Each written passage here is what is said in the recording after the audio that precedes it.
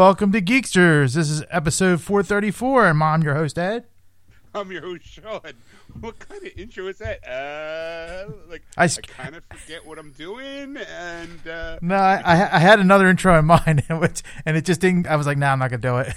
So I switched it up last minute to the regular one. It's like I know we didn't do a show last week, but Ed, come on, it's like should be like riding a bike at this point. Earlier today, I was thinking because I was flipping through something, and there was like Pluto, because it was talking about different channels and all. And one was the Snooki and JWoww channel. And I was gonna go like, "Hey, welcome to the Jersey Shore podcast. I'm Snooki, and here's my partner JWoww, and we're another great show for you." But I was like, "Nah, I'm not gonna do that tonight." I would have to think. I mean, I've seen almost every single episode, but I don't think I can do a JWoww impersonation. I don't think I can. I wasn't expecting an impersonation. I mean, I could do a Sammy impersonation. I just go, Ron! Storm out. I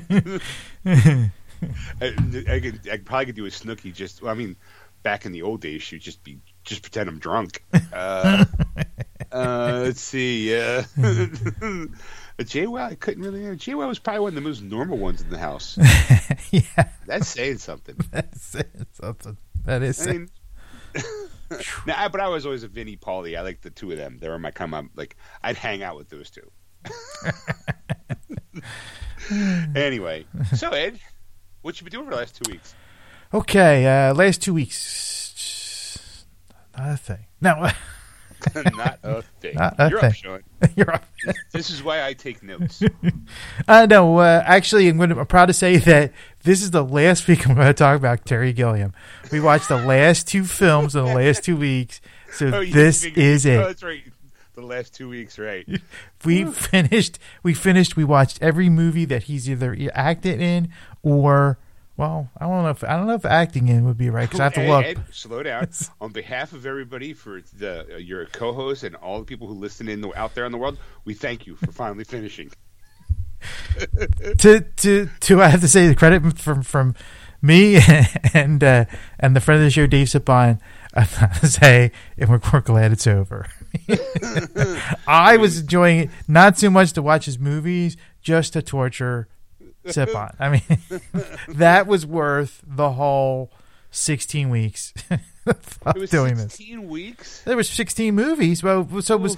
We took a week off because we didn't get together for some reason. I can't remember what it was. And then I was super tired.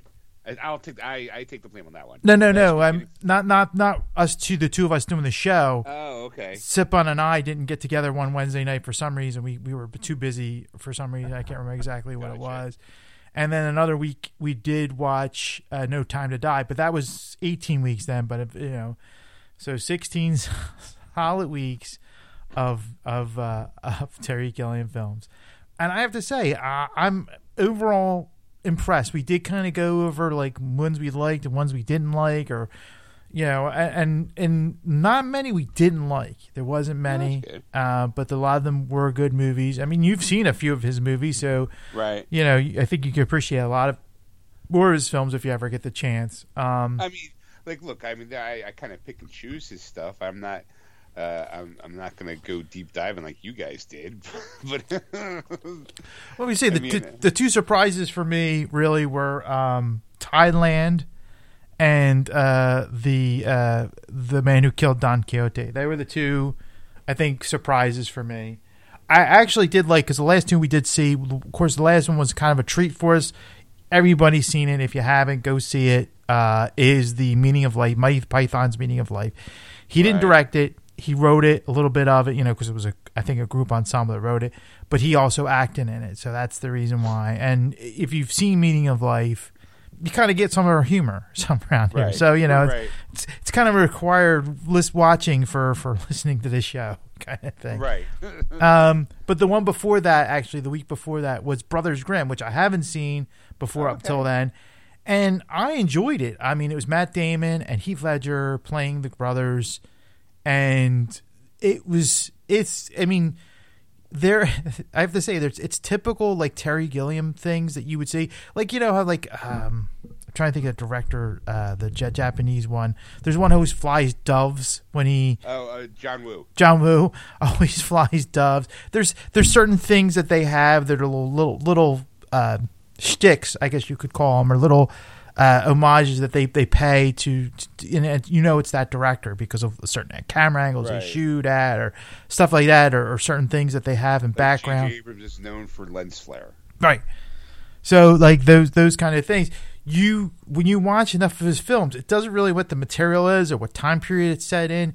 There are certain things that you go, yeah, I can definitely tell it's a Terry Gilliam film because of this, and this. There seems to be like a knight in every movie, whether it's just like a suit of armor or somebody plays a knight or they're fighting a knight or something along those lines that happens, kind of thing. It's set in that time period, it just goes from there. And then there's usually there's subtleties to the movie that like lead you on. And if you've paid attention enough, you go, oh my God, like I kind of know where this film's going. Sometimes I have to say it was confusing as hell to watch, Right. The one I liked, besides the two I mentioned, was also Fear and Loathing in Las Vegas. It was bizarre because it was 2 points of view in a way. You had Johnny Depp narrating the lines of what he wrote versus what actually happens during that time period. So it was 2 points of view, like the guy who was high and drunk, and the guy who was like poignant and Right. Hunter S. Thompson was a very good writer. Why did I say T.S. Eliot? Who's T.S. Eliot? Is a writer. Yes, he is. Of that. So it's one of those things where but there's like I said, you watch those films and because Dave Sipon said there's certain things that you see that you go, like when 12 Monkeys and they had to wear that suit with the helmet, with the clear helmet and all.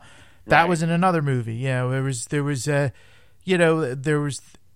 were certain designs, like he liked like dilapidated buildings for some reason, because there was a lot of those in like in Zero Theorem and Brazil and even Fisher King, so there was a lot of commonalities to different things. So you almost can see, like if you mishmash the movies together, you can almost like see, okay, you point out certain things to me, and we were talking about it. It was just like, yeah, I kind of noticed that, but I was just but the more I watched his movies, because I've seen The Man Who Killed Don Quixote about 4 times now, because a couple times it was on Pluto. We watched it 3 times on Pluto, and then once on when we watched it just straight through with us. And there were certain things that I've noticed about that film that made it more interesting. There was like a kind of like an overture in the middle of it, where it actually plays out the story in a very quick dance scene that he's running through. Adam Driver's character is running through this scene of this castle that all these people are partying, and there's a costume party, like a medieval type of thing, and he's running through, and everything that happened to him is in this party, like at like one dance after another, as he's kind of like pinballing around, like hitting bumpers, and you'd see one thing.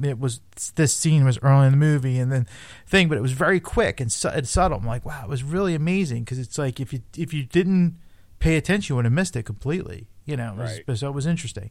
But like I said, I recommend his films. Like I said, a couple of them were tougher to watch. Like Zero Theorem was a tough film to watch, which that was the one I was really looking for. That's what actually started this whole thing, because I was watching a video of cyberpunk movies, and that was like the quintessential cyberpunk movies to watch, and I didn't get it.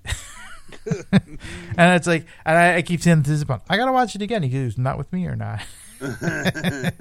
So I'm happy to say that the final 2 films, we can now put him to rest, and I can move on with my life.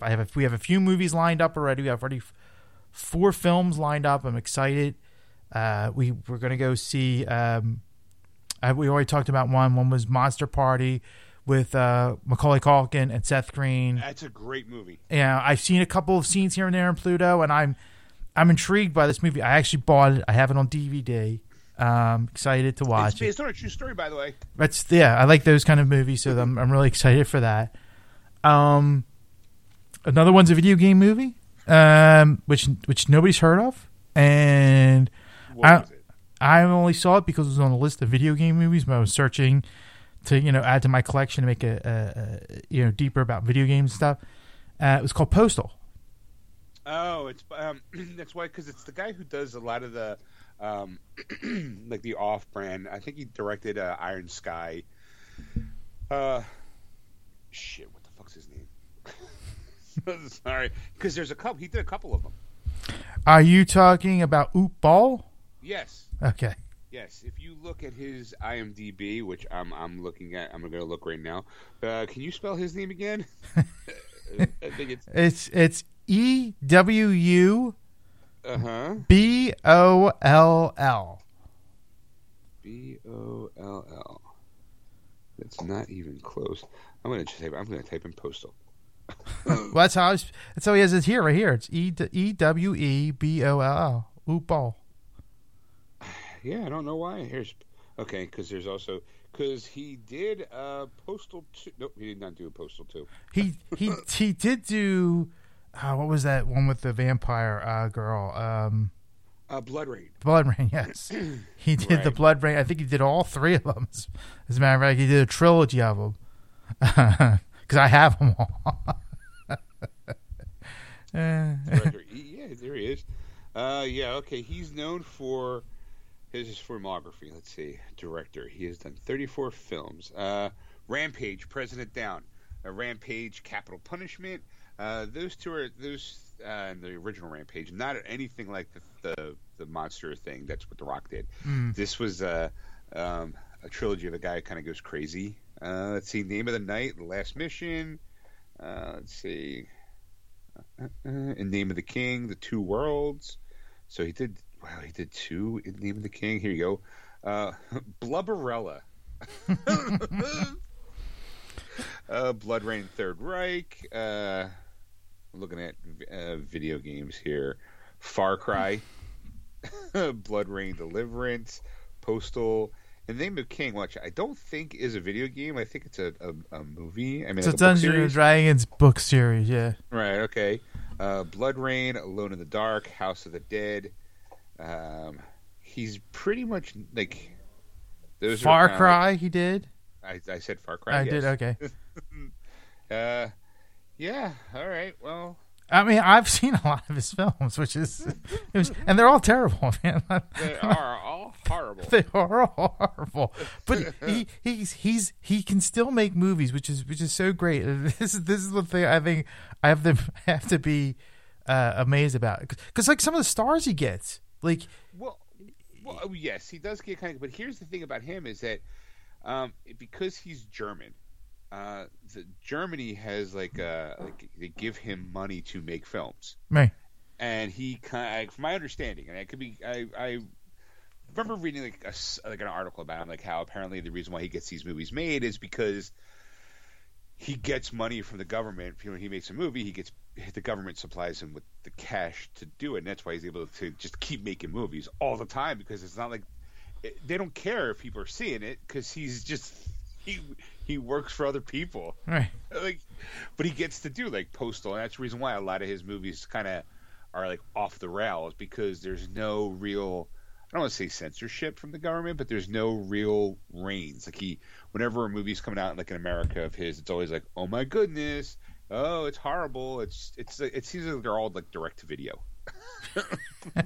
But I mean, like some of the people he's gotten Ben Kingsley, he's gotten Michael Madsen, he's gotten Jason Statham, Ray Liotta, right. John Rhys Davies, Ron Perlman. Some of the names you're going, really? Like, did you get suckered into this? Did you lose a bet? Do you have to do community service of some kind that we're not aware of? Or it's the story of how Malcolm McDowell and Helen Mirren got into the X-rated version of Caligula. They were making one movie, and then they were doing all the adult stuff somewhere else, and they just meshed them together. Right. All right. Well, what else you got? What else you got to look forward to? Let's see. Those two. We're gonna do. He didn't see the new Hellboy, so we're gonna see that. Oh, sorry. No, that's the reason why you have horrible movies. It's not because you have the shame of owning this movie. It's the fact that you go, oh, you want to see this movie? Come on. It's like you farting and then, appreciating, laughing because everybody's smelling it going, oh God, oh. It's the same thing. It really is. And then one he hasn't seen, which it's a comic book movie, but it kind of based on a video game. And I was kind of like, I'm like, you haven't seen it? We definitely have to see this movie now.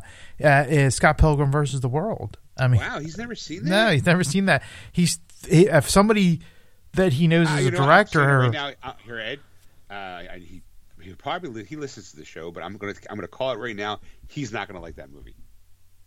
I don't think so either. I really don't. But see, that's to me the most enjoyable part is the fact that it's a good movie. And he's not gonna like it. It's a great movie. It's a movie that I could easily be like, okay, I'll talk to you later and watch it right now, and then be like, you know what, I'm kind of bored tomorrow, and be like, I haven't watched Scott. It's a go-to movie for me, believe it or not. Yeah.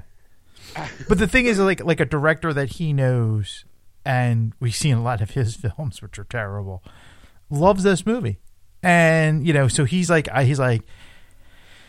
The guy explained it to him, and he's like, yeah, blah blah blah. I'm like, dude, I thought it was a great film. I think the whole thing from beginning to end is like almost like a perfect movie. Like it's a perfect comic book movie. Wait, hold on, I got a flag on the play. Yeah, you don't like Edgar Wright's movies? That's who directed it. What? I thought you said you didn't like the director. That the director's known for making really bad movies. I didn't say that. Oh, I'm sorry. I apologize. No. The director that he knows, that guy Dave Sipon knows. Oh, gotcha. We've seen his films and they're terrible. Right, I apologize. I won't say the director's name, but right, no. I am sorry. The reason why I'm like, wait, what? Oh, Edgar Wright directed that? Because what I did was one of his movies this week.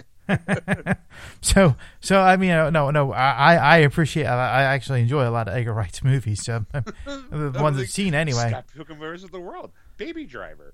What do you call it? Shaun of the Dead, Hot Fuzz, At the End of the World. World's End, yeah. No, yeah. I mean, yeah, and I get that, and it's but the I'm saying director, he knows, but he's the director that says that this is one of his favorite films, and he's like, I should watch this because he's trying to make him watch Thailand, and this guy is bizarre. This director, he's like, because sometimes he won't watch it because it's not a winter movie. So he was going to watch it around Christmas time, right? Thailand, and then he was like, nah, he's got this marathon of horror movies because he's really into horror more than anything else. And then he switched it to January, and then he found out that this movie wasn't a winter movie, so he wanted winter themed movies to watch during the winter season. And I'm like, that's the last thing I want to watch is a winter movie in the winter season. But whatever. Hey, it's some people like watching Christmas movies only at Christmas, right? So I mean, right. But the idea, so it's kind of like a trade off. So he's going to watch Scott Pilgrim vs. the World, and this guy's going to watch Thailand, and then they're going to compare notes too. Because Dave Sipon really liked Thailand. It was a really bizarre, fun film of Terry Gilliam. So okay, all right. What else did you do? I have an appreciation for a film that I used to hate. That okay has changed, and we've had discussions about this in the past. Minority Report. Oh, I was not a fan of Minority Report back in the day. We've had conversations about it, and you're like, really? Tom Cruise, Steven Spielberg. I mean, the two, perfect, the perfect match. Blah blah blah. The sci-fi, the special effects. The da da da da. I'm like, yeah, I thought it was just a terrible film. Blah blah blah. I've watched it now probably 6 times in the last 2 weeks. Whoa! Because I'm like flipping through Pluto, it's just running through Pluto, and all of a sudden I'm like, all right, I'm gonna watch this. And then it's like there's the scene with the bugs, and they're trying to find Tom Cruise, and they're he's in a bath of ice water to hide from the detection and all. And then just like some of the stuff, I'm like some of the other scenes, like the parts where he tries to find the killer before the guy kills his wife and his lover. Right. Because for the people who don't know, the Minority Report is a movie. It's a sci-fi movie where there's precogs. People are like, okay, Ed's going to murder somebody. That the precogs see that, and he gets arrested before the actual crime. They stop the crime, but they still arrest the suspect. Right. And they throw them in jail for a crime he did not commit that he would have committed. So eventually, Tom Cruise works for this government agency, and all of a sudden, something happens, and he winds up becoming on a report that he's going to do something. He's going to murder somebody or something like that, yes. and that the cops are now after him. And so it's about Tom Cruise doing a lot of running, a lot of jumping, and a lot of special effects. And I was like, the more I watched it, I'm like, I guess because I'm older now, and I appreciate these more post-apocalyptic movies. And so I appreciate them more, and I'm like, wow, this is a really good film. Like, I'm gonna have to really maybe the first time you saw it, you were in a bad mood. Maybe you didn't enjoy it because the company you were with when you saw it was not as fun.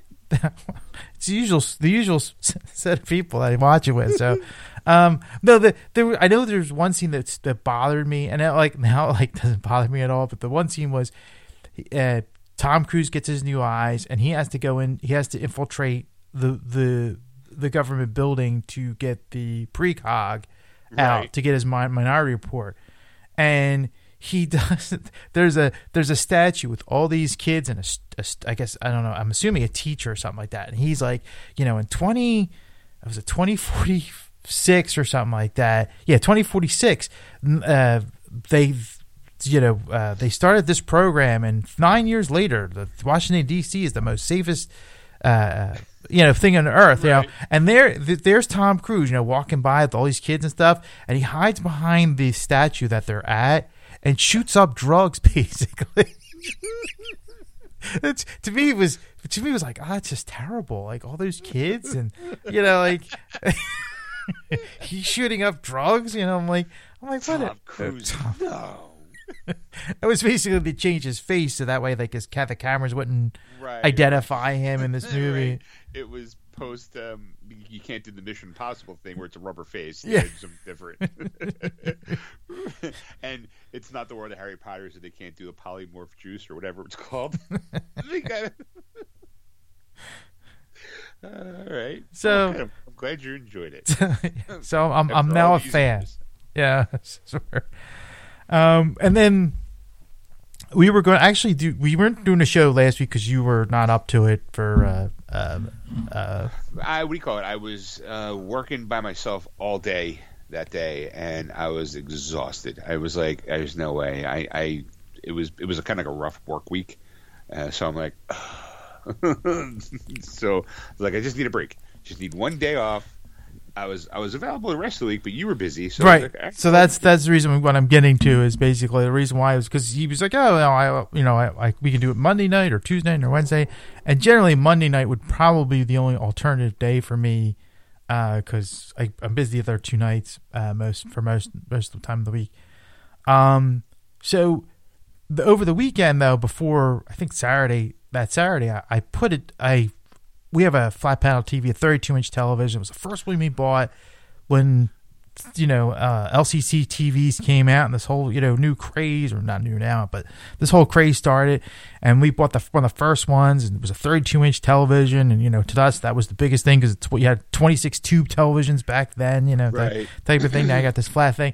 And since then, we've had, other TVs. I have mine, and then you gave me another 45-inch television, and so now I have one, my wife has one, and now we have this 32-inch television, and it sat in our bedroom for the longest time, and then because we had a 26-inch tube television sitting there, and my wife's like, finally, like, she's like, every other week, she's like, what I want to do? I want you to put the TV up on the wall, like I want you to hang it up, so that way if I'm like not feeling well or just want to watch TV in bed, I can watch TV in bed.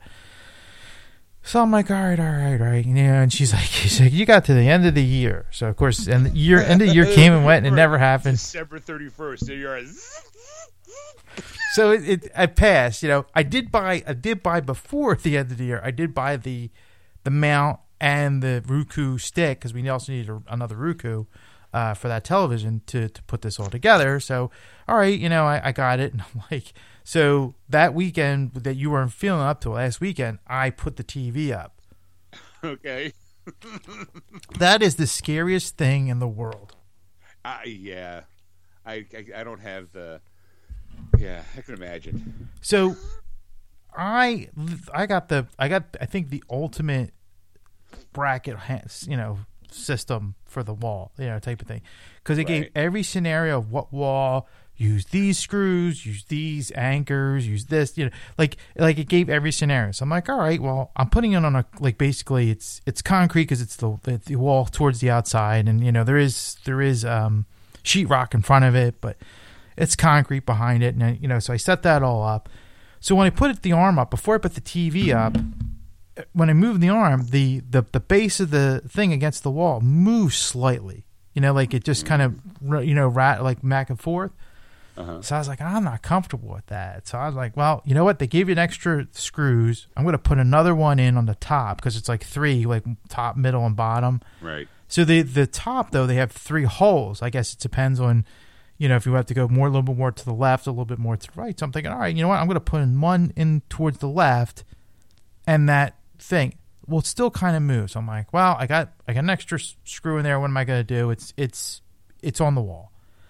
But when you hang this TV up, it's like hanging a picture up on a nail, basically. Like, right. Like there's the arm comes out and there's a little divot, and on the bracket that you put on the back of the TV, there's a screw hanging out, and you just kind of hang it there. And then there's another one you screw into place, so that way it doesn't move, you know, like wobble or anything. But that's it. That's what's holding that TV on that bracket. And I'm like. That to me was the most like nerve-wracking thing ever, and I'm like, I'm not comfortable with this, right? So I go to work on Monday, and I tell people at work, and they're like, take the TV down, it's gonna fall off, blah blah blah, right? One guy's like, well, no, look, put washers in. This probably needs a washer. It's why it's moving a little bit. It's not as stable. You need to, you know, maybe put that in. A couple guys are going, use liquid nail, glue it on there. I'm getting all this like advice, right? So I'm like, well, I'm going to try. And one guy's like, did you really tighten them down? And I'm thinking, you know what? I used the drill to screw it in because they were long screws, but I didn't, you know, like when I drill, I go to so much, and then I stop, and then I do it by hand because I hand tighten it instead of drill tighten it, especially on a sheetrock wall. I don't want to puncture it, you know, with pushing too hard on it. So I'm thinking maybe I didn't, you know, tighten it down long enough. When I got home, I looked at it. My eye was against the wall kind of thing, looking at the side of it. Here, the top anchor was sticking like way out of the wall. I'm like, oh.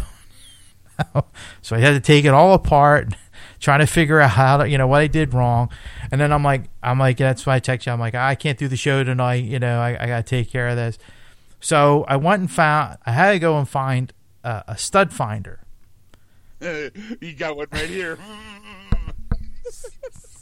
See, now I know why they don't call it stud finders. They call them stud sensors because there's too many jokers in the construction industry. I got one right here, buddy. Because every time I said that, somebody said that joke. I'm crying here. I mean, how many times I've heard that stupid joke? How many times I've said that stupid joke? Every time I say stud set, I got one right here. Boop, found one. So I'm so glad Stacy's not here. She would just give me that look, that wife look. Yeah. Like, yes. So you know, of course, Monday night. Now I'm trying to use this thing. I've spent like over an hour, and I'm like, I went to different walls. I'm trying to figure out how to use this thing because there's no words. It's all pictures. right. You know, you're thinking, oh, it should be easier. It's pictures. It was more complicated than ever, you know, kind of thing, because it wasn't working. And I'm thinking, did I just buy like a piece of junk? So the next day at work, because I'm thinking, well, I work with all these construction people. They were in construction at one point in time, or they've done construction, because one part of my company is that's what we sell is construction equipment. So you figure they and I'm thinking, maybe when we have one, maybe I'll just either borrow it or buy one depending on how much they are. Okay, and of course we don't sell those there because they don't believe in them.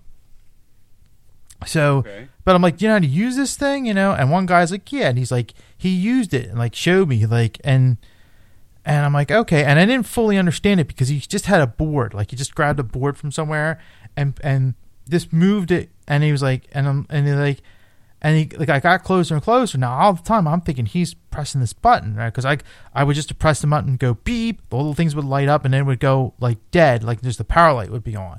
So you're just waiting. So you're moving this around until you find a stud. Well, I kept releasing the button, thinking, it wasn't there. I move on to the next one. Beep, nothing. Right. So so this guy's showing me, and I thought he keeps pressing it, release it. He finally finds the stud. And I'm like, what's in your hand? Like, how hard was it to find? Kind of thing. So I talked to another person. He goes. So he's like, I know how to use them. I don't like, they all deny it. It's like, like everybody, like they sell millions of those pills, those little blue pills for erectile dysfunction, but nobody has that problem. I don't have a problem. Like I'll use a stud finder, So the one guy is showing me, and he's like, you have to hold the button down. I'm like, well, that's what I was doing wrong. Like, I kept releasing that button. So I kept pressing. So finally we found the stud in the wall, because he's the guy who actually knew where one was, because he does construction in that little room that he works in for various projects. And so he found it. And I was like, oh, okay, now it makes sense. So when I got home that night, I did find it, find the studs and all. And I have to rearrange it. I have to figure out how to do it. I just basically spackled the holes that I put in the wall and let that dry that Monday night. I'm like, I'm done. I'm going to wait, because I actually was busy this weekend too. Because like Sunday, my wife decides that she wants this furniture all of a sudden for her office upstairs in our house. And it's at IKEA. And Saturday night, we're trying to find it online and order it, because she's worried that they're going to run out, because sometimes you go to IKEA, they don't have it. You just, then what do you do? Kind of thing. So it said it had like 8 in stock, and we couldn't order it for some reason. The website wasn't working. So she's like, well, tomorrow on Sunday, you're going to go to IKEA and buy this. So I was like, oh, okay. So I drive all the way to South Philly, because it's we live in Northeast Philly and South Philly. It's about 40-minute drive, depending on how fast you drive. And get down there. Nope, they don't have any in stock. So I call my wife, and I'm like, yeah, there's none in stock. And she goes, well, try Conshohocken. So I'm like, what? And she's like, well, find out if somebody can see if they have one. They have them at Conshohocken, and see if they hold you some till you get there. And I'm like, you mean drive from South Philly to Conshohocken? Now I know this is a local thing, and not many people are getting this, but it's not an easy ride. It's not. It's a lot of like highway driving, but it's a lot of areas where people are congested, and it's especially you're going through what they call the Vineland Expressway, and it's like a tunneled highway almost, and it's just people there's accidents every day on that thing. Like, people don't pay attention, and they hit the wall, and they and everybody wants to look and see who the idiot was that hit the wall. So now you're driving 2 miles an hour, if you're lucky, through this thing. So I go with somebody, and they go, yeah, they have 20 in there. And I'm like, all right. So I drive the Conshohocken. Takes me an hour. Finally get there, which is not an hour drive, by the way. Right. So, yeah, finally get there, and it's on hills. Now, I'm by myself, type of thing. I can tell you this: never go to IKEA by yourself, because everything is impossible. Especially those stupid boxes. They're like they pack them with no handles. They're awkward and bulky, and sometimes heavy, depending on what you buy, and it's never easy. So I go in, and of course, when I looked on the website, it gives you an aisle and bay where it is. So I went to that aisle and bay, and there, of course, it was empty, but the sign doesn't say what it was. It was something else. So I'm like, all right, obviously they've rearranged this IKEA different from the one I've been to, so now I have to find this one. So I go to a computer that they have there, and I, type it in, and here I found it. Okay, it's in a different aisle, different bed. And I get there, and they have them. I'm like, okay, great.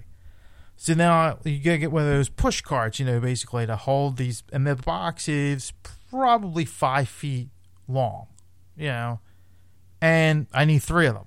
So every time I try to put in the cart starts wheeling away. So now I'm by myself. Usually my wife would be holding the cart, and I'd be putting these things on there, and be the big bang done, type of thing. So now I'm trying to do it. So I get one on there, and the second one, same thing, right? So luckily a guy walks by, and he actually sees me and grabs the handle and stops it from wiggling. I get it on, and I get the third one. I'm like, okay, great, thank you. So now I wait in line. I buy them. I'm going out the door, and if people don't know Conshohocken's a hill. It's basically all these up and down valleys, small up and down valleys, which means, like when I was coming in, I was at the top of the valley looking down, and there was the IKEA at the bottom. So when you're driving down a slope. So when you're parked, you're on a slope. you're pointing a direction. So now I have to take this wheel cart with no brakes and try and slide 3 big 5 foot long boxes into this thing. Now, I see 2 women off to the side, in their car, like with their engine running and all, as I'm loading this on. I get to the third one. I'm almost done. Woman finally comes out and asks me if they want me, if you can, if she could help me.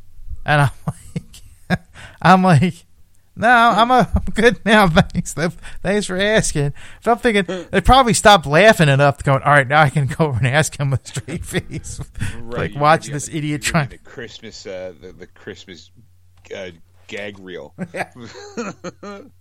And look at this guy. Womp, womp, womp. I'm probably on YouTube somewhere.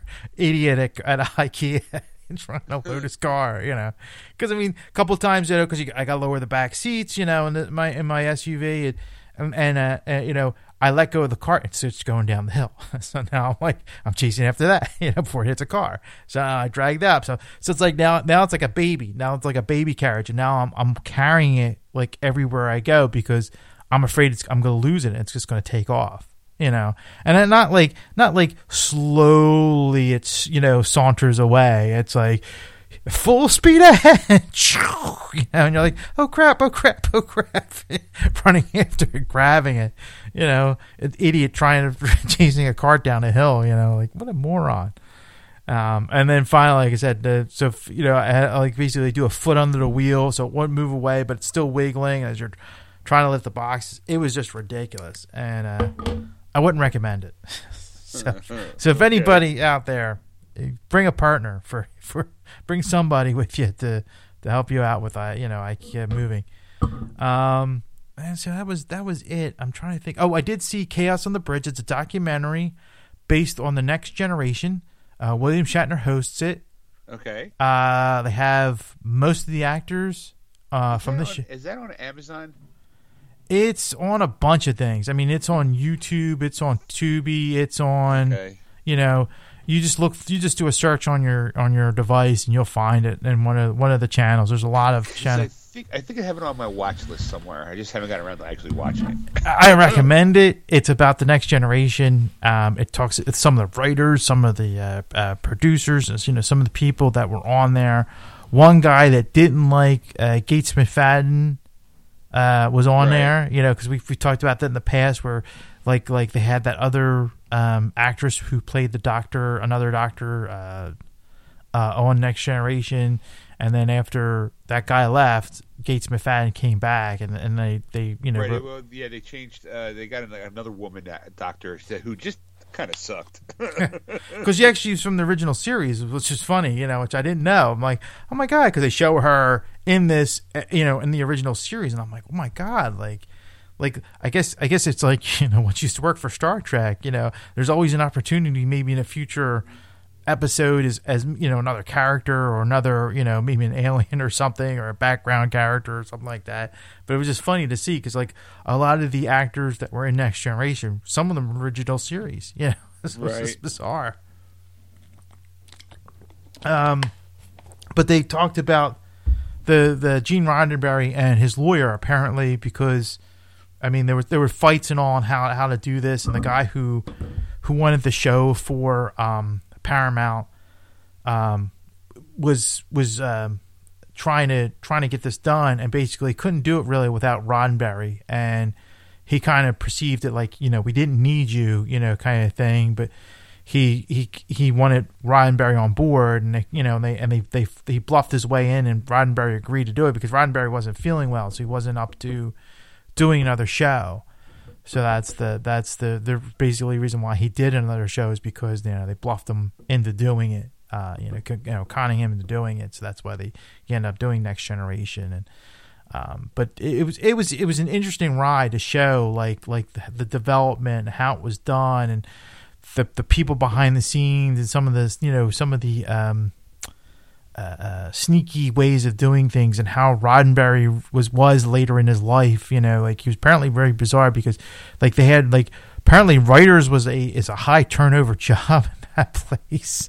Like one was a Star Trek fan, and the guy wrote a show or an episode, and they loved his episode. They loved the show and type of thing. And then next thing I know, next week, Roddenberry fired him because he just didn't like the guy. He was getting a little paranoid about things, and he ended up firing the guy. And the guy thought he was kidding at first, until he got to his office and all his stuff was out in the hallway.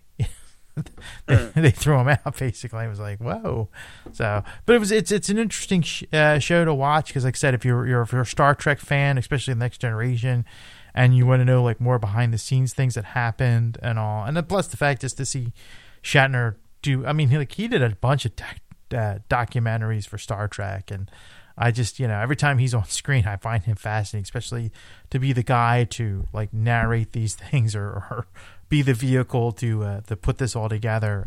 It's just fascinating. So I highly recommend that documentary. Trying to think, I think that's it for me this week. Trying to think what else I did, because a lot of things just work, and a lot of family things I had to take care of. So that's about it for me. How about you, sir? What did you do this week? The last 2 weeks? Well, I let me just get my notes, because like I say, I take notes. Okay, so first off, Stacy and I saw the new Hotel Transylvania movie. Okay. You could pass. Oh, really? Yeah, it wasn't that good. First of all, you don't have Adam Sandler or Kevin James in it. They're not providing the voices for it. Oh, really? Yeah. I don't know why. It could be maybe they decided they probably didn't like the script, or who knows. I mean, David Spade's in it because, it's David Spade. It's just voice work. I think for the most part, even everybody else is in it except for those two. But the guy who does Adam Sandler is doing a good Adam Sandler Dracula impersonation. Uh-huh. The guy who's doing Kevin James is not even trying. But he's not in it a lot, so it's okay. It just wasn't entertaining at all, to be honest. I liked the other three. And I thought the other three were good, but this one just pass. Also, too, I on Hulu started How I Met Your Father. Oh, right. I don't know. Have you ever seen the TV show How I Met Your Mother? Yes. Okay, well, unfortunately. I mean, for some reason, someone had the bright idea to let's reboot the series, but except from a female perspective, and we'll call it How I Met Your Father. Now, it's not. It's set of this time. Actually, it's Kim Cattrall is the mom, and she's telling her story about how she met her, the kid. It's her son's father. Like How I Met Your Dad. But when you go back in time, it's actually Hilary Duff. You know what? They're pretty close in facial features a little bit, so it's believable. Mm-hmm. I'm going to say it this way. What a perfectly balanced ethnical cast. There is a white guy, a white girl, an Italian girl, an Indian gentleman, believe an African American woman, an Asian woman who plays a lesbian. So I'm like, wow, this is and it's set in New York, so it's as multicultural, very woke as far as the cast goes. Mm-hmm. The show itself, didn't find it too funny. Some people would say they didn't find How I Met Your Mother funny, which is, acceptable. I only saw the first episode, so I can't be like super critical of it. I watched the first episode, and part of me is like, well, I guess maybe I'll watch the second episode, but maybe I won't. I just didn't. It didn't hold my interest. The only thing that really, to tie it into the original series, which is really lame, is they actually use the apartment that they they actually used the apartment that was in the show, the original show. It was the couple who's already married. It was I can't think of her name. Allison Hannigan. Allison Hannigan and what's his face? It was their apartment. Okay.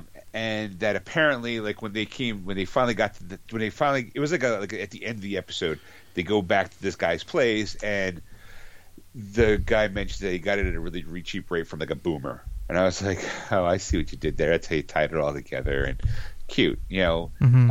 I'm curious to see if they're ever going to bring the actual original cast in. Maybe not. And of course, what I thought was sweet was at the very end, it did say for Bob Saget, because if anybody's ever watched the original show, he was the voice of the lead character in the future. He was the dad telling the story. Mm-hmm. So I thought that was sweet. I thought that was like a nice little touch. Like they didn't forget Bob Saget. I mean, it's Hulu, so it's free. Go watch it if you're interested. I mean, I might, if I'm bored, may go back to it. Maybe not. Like I still have to catch up on the Rock's TV show. I also every once in a while I like to dip into the world of the strange and watch The World According to Jeff Goldblum on Disney Plus. Mm-hmm. This one was the gaming episode, which as a gamer, I would like to see Jeff Goldblum in the world of esports, which is funny. But there's a moment where, to understand gaming, he actually goes to I want to say a live action role play event. He LARPs with a bunch of people. Oh my god! Which it's Jeff Goldblum having to act in front of an audience almost. And he's already quirky and weird enough, and then you ask him to portray a character. Like, he knows how to act in movies and in television shows, but I'm assuming he should also know how to work in plays, and kind of live action role plays, kind of like working in a play. But he plays a lord of the area who's not well liked, and there are assassination attempts on his life. Jeez. So he has to act like paranoid, and it's fun just to watch Jeff Goldblum in anything, and to watch him to portray this this character, and it's brief, and it's worth it. And then he talks about video games, and it was a very good episode. So like every once in a while I'll watch like, oh, there's another season out.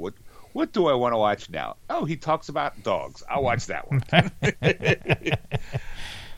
Then I don't know I know this is probably not the forum at all, but the Super Bowl is, I think, next week. Is it? I believe so. It's first weekend in February.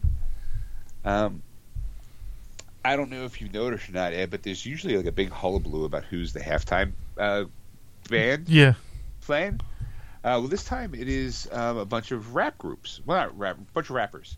Give me a second. I need to take a drink here. Every time I serve, take a drink. Actually, it's the Super Bowl is February 13th, 2022. Okay, good. Set your DVRs, folks, if you have them, because the halftime show is gonna be lit. So the reason why I knew going in that it's going to be Dr. Dre, Snoop Dogg, Eminem, Mary J. Blige, and new kid. Stacey was here. She'd be able to tell me. Crap. Anyway, the reason why I bring this up is normally just say, hey, the halftime show is going to be presented by Pepsi, and it's going to have these people or this person in it. There is an actual trailer to the halftime show. Like, it's a 3-minute trailer. Because they introduce all the characters, all the singers in it, and I'm just like, this is way over the top and way unnecessary. I mean, it's got Dre, it's got Snoop Dogg, it's got Mary J. Blige, it's got Eminem. I mean, they'd have like these. They have them in like an environment. Like Snoop Dogg's in like a lowrider that kind of bounces up and down, and he's like, "Oh, I got the call. I got to go spin around and get ready to go to the Super Bowl."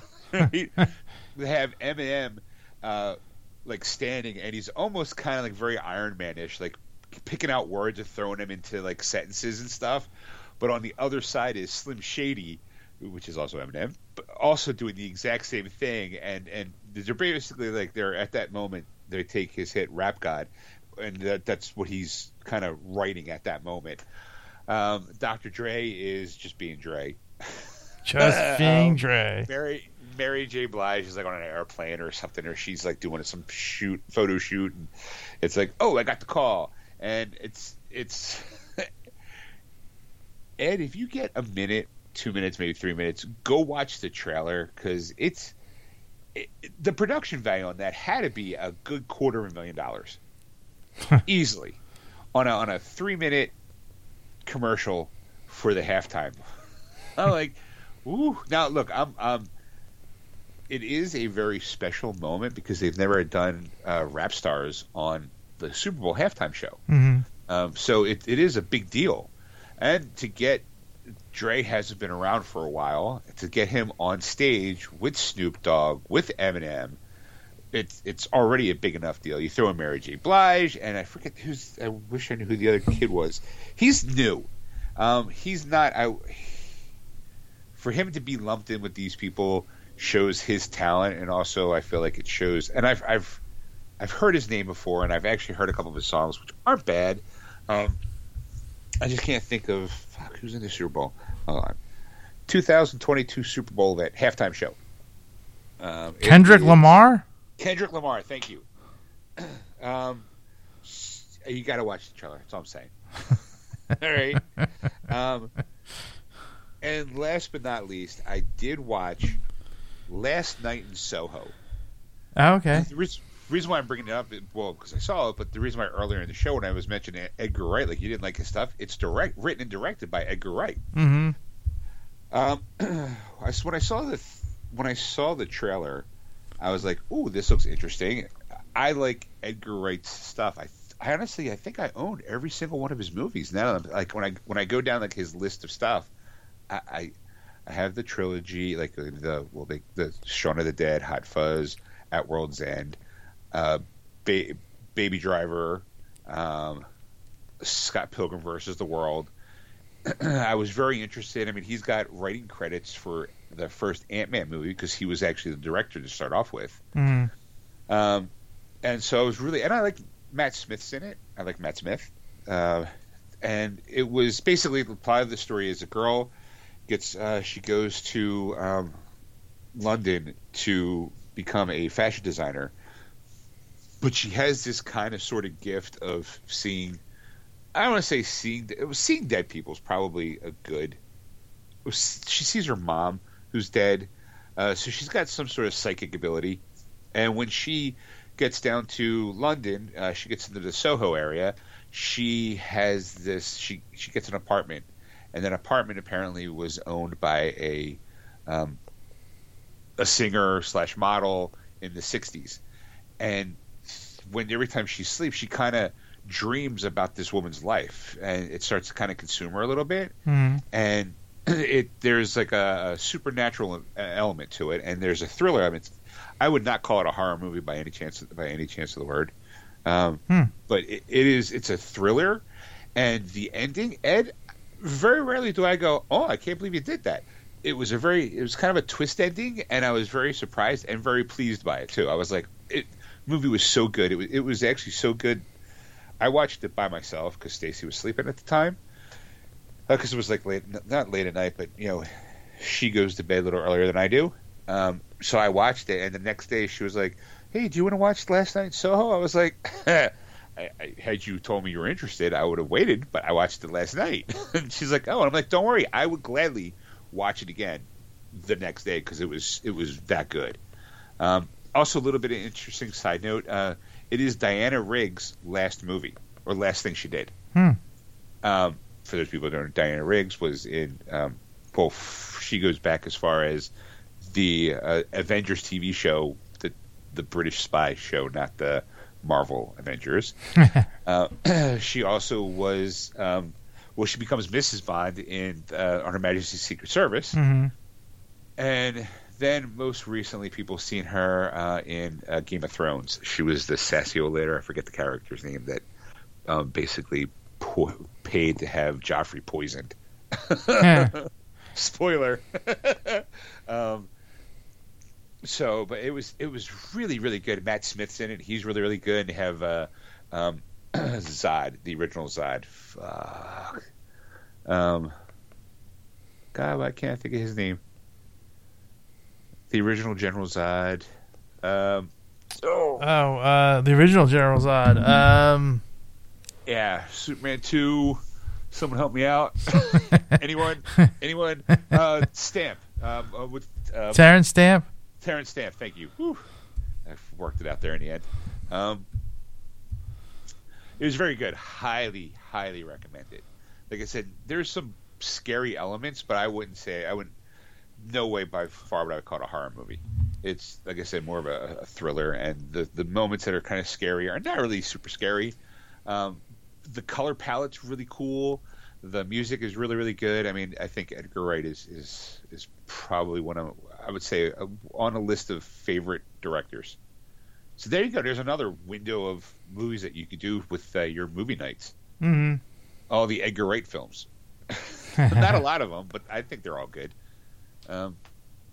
Let's see, what else did I do? Well, my wife, she's not here at the moment. She is at I don't want to say a work function because that's not actually true. She works at a shoe store, and the girls have decided to kind of do game night on Sunday nights. And but tonight is a special night because it is the store manager's dog's birthday party.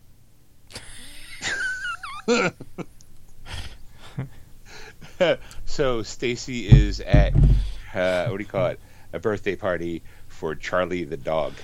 A little tiny dog though, and I was like, it's a shame Stacy had to go to work, so I'm like, she could have brought Ripley, like our dog, who is looks like she's very depressed on the bed at the moment.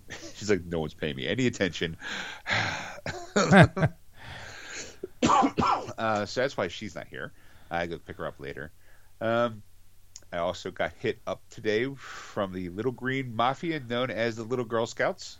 They're selling their cookies. So they come in and they go, "Yo, you want to buy some cookies?" And I'm like, "I don't think so." And someone pushes my games off a shelf and goes, "I said, do you want to buy some cookies?"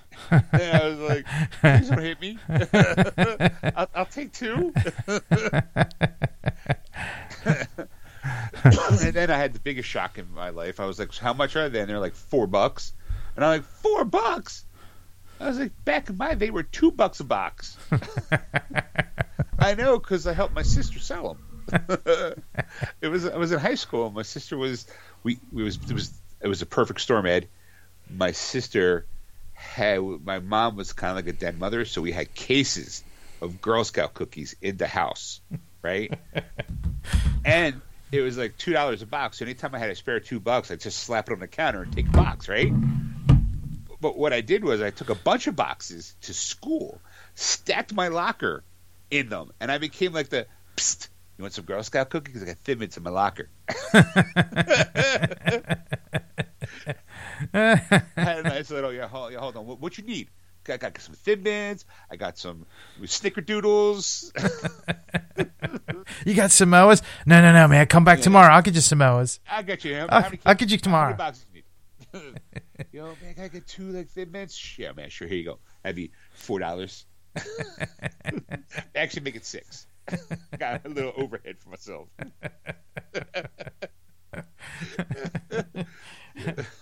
Because I like you, $5. Yeah, you good friend. I'll give you for $2.50. But aren't they $2? No, that's right. Friend discount. You give me an extra 50 cents. Most people, stranger, extra $1. Because you know me. Walk around in a big trench coat. Psst. Got some Thin Mints. Sleeve 50 cents. You want to see what's in my coat for $2? Excuse me while I whip this out. Samoans.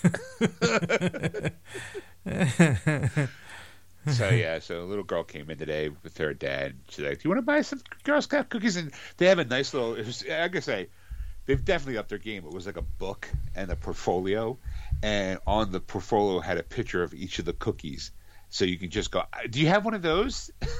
And I was like, "You got any Thin Mints?" She's like, "Yeah." I was like, "I'll take a box of Thin Mints."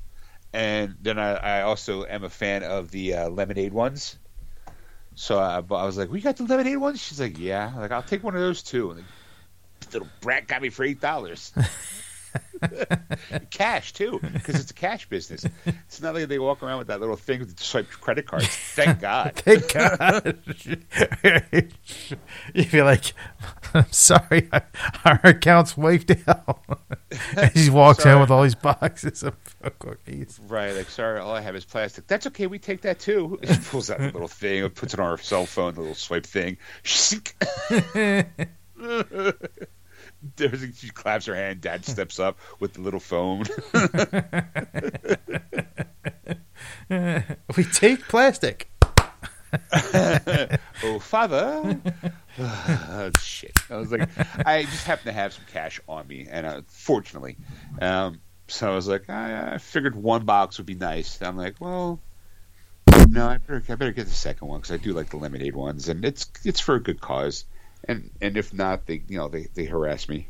If I don't buy it again, next thing I got like 4 Girl Scouts going, "Yo, man, why don't you buy no cookies? You don't like it? What's up?"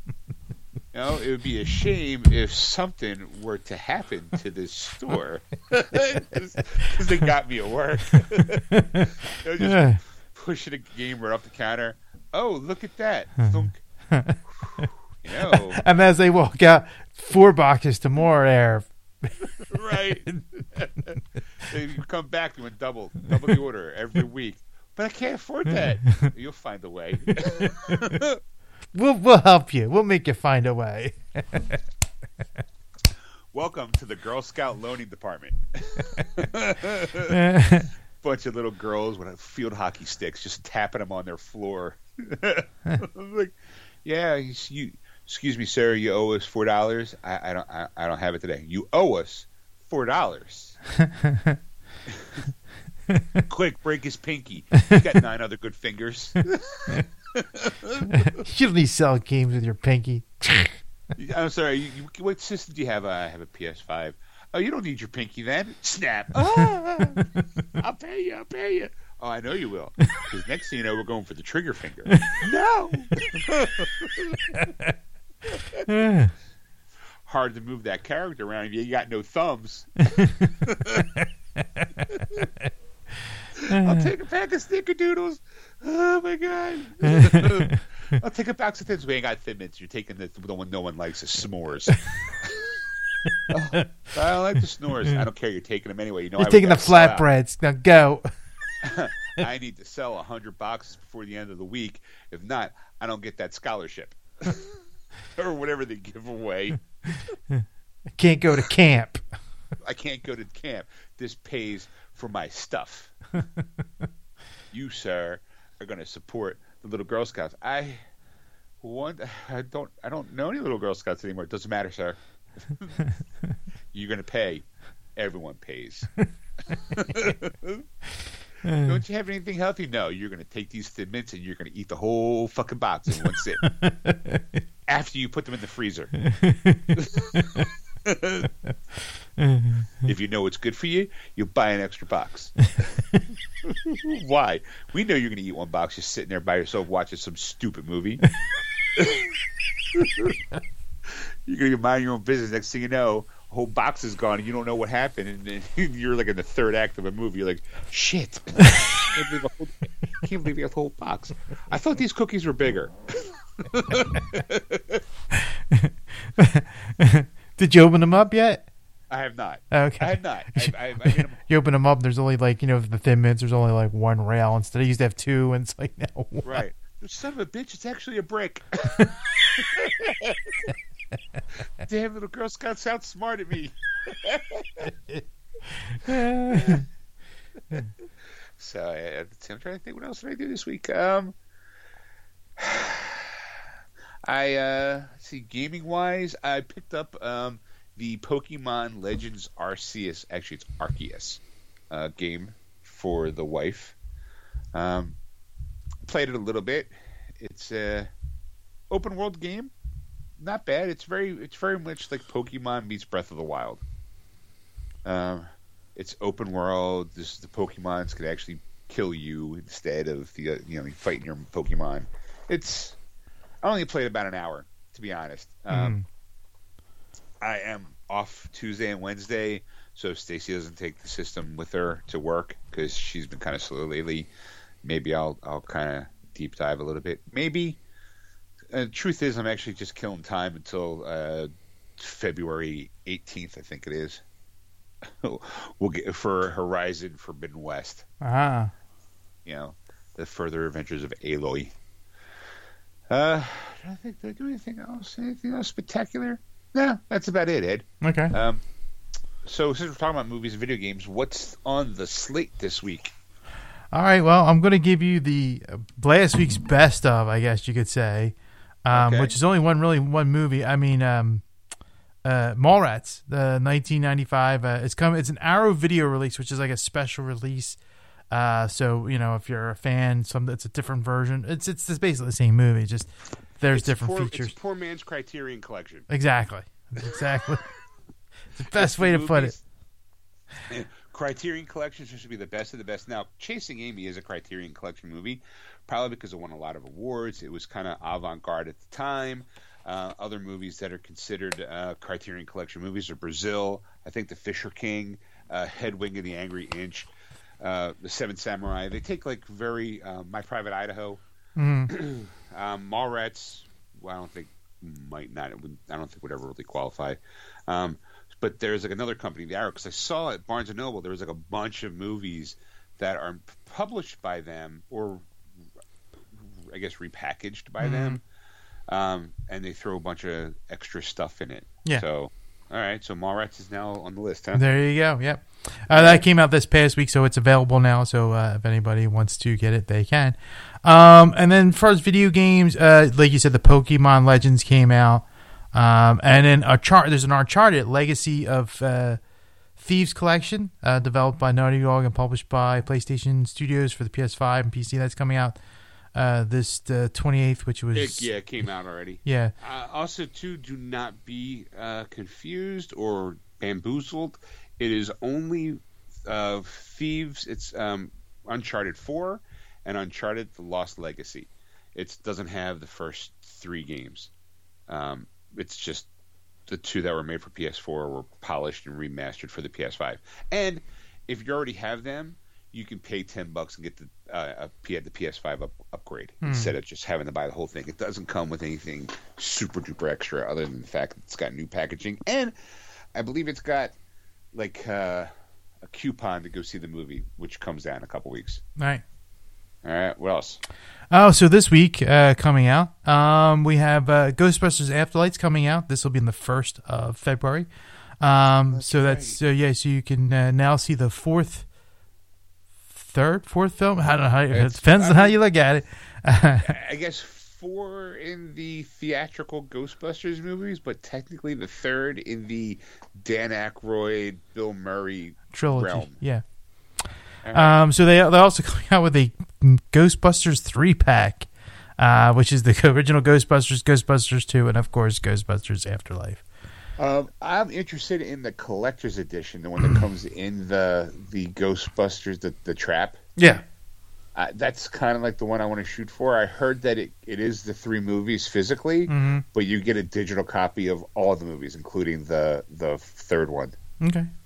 I heard that, but I don't know how accurate that is. Either way, I still kind of want that one, just because there's a bunch of special features. You know how I am about that shit. Yes.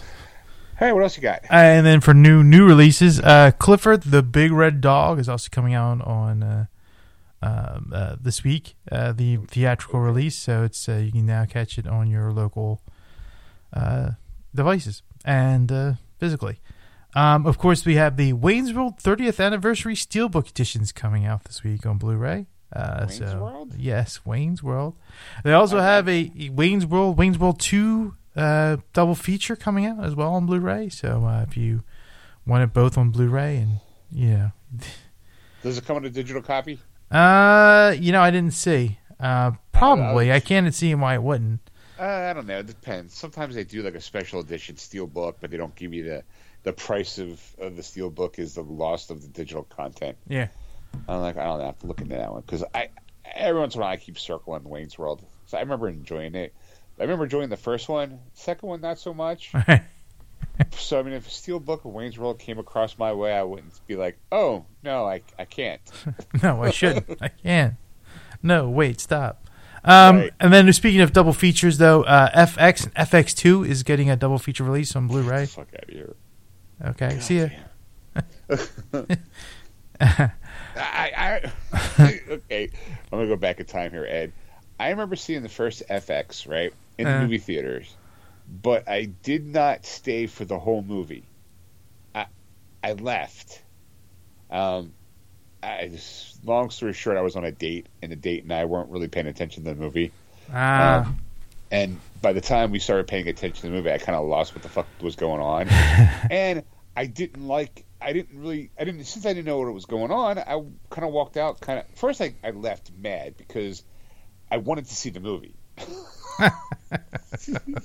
What a dork. I mean, what, it was 1986, I think the movie came out? I was 16 years old. What do you want? Well, that's the point. I mean... You're probably getting hot and heavy with a girl, and you were like mad because you couldn't see the movie. And I remember being like, I kind of was bummed. I wasn't mad. I wasn't like mad at her. I was just mad. I was like, ugh. I really wanted to see the movie because I like special effects, and I thought the plot was interesting. Fast forward to when it comes out in video, right? Mm. I am no longer with said girlfriend at the time. Or maybe I was. I don't remember. I remember renting it and bringing it home and watching it going, God damn, this is a good movie. And it made me kind of angry all over again. Because it's like, wait, so I paid to go see this movie, left like maybe halfway through it? I don't know. I don't remember.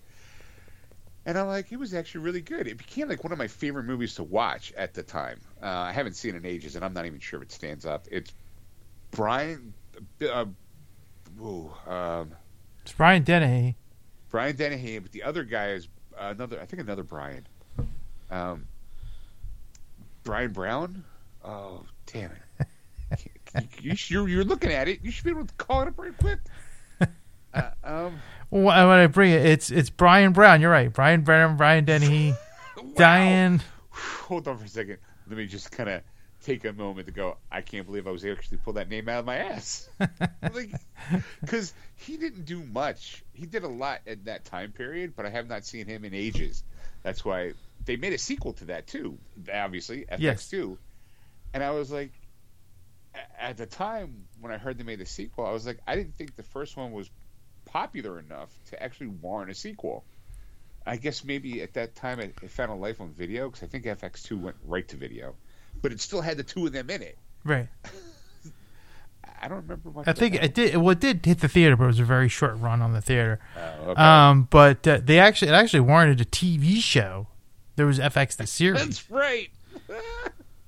for those people who don't know, Ed and I are going like, oh my God, we're waxing, poetic about the movie.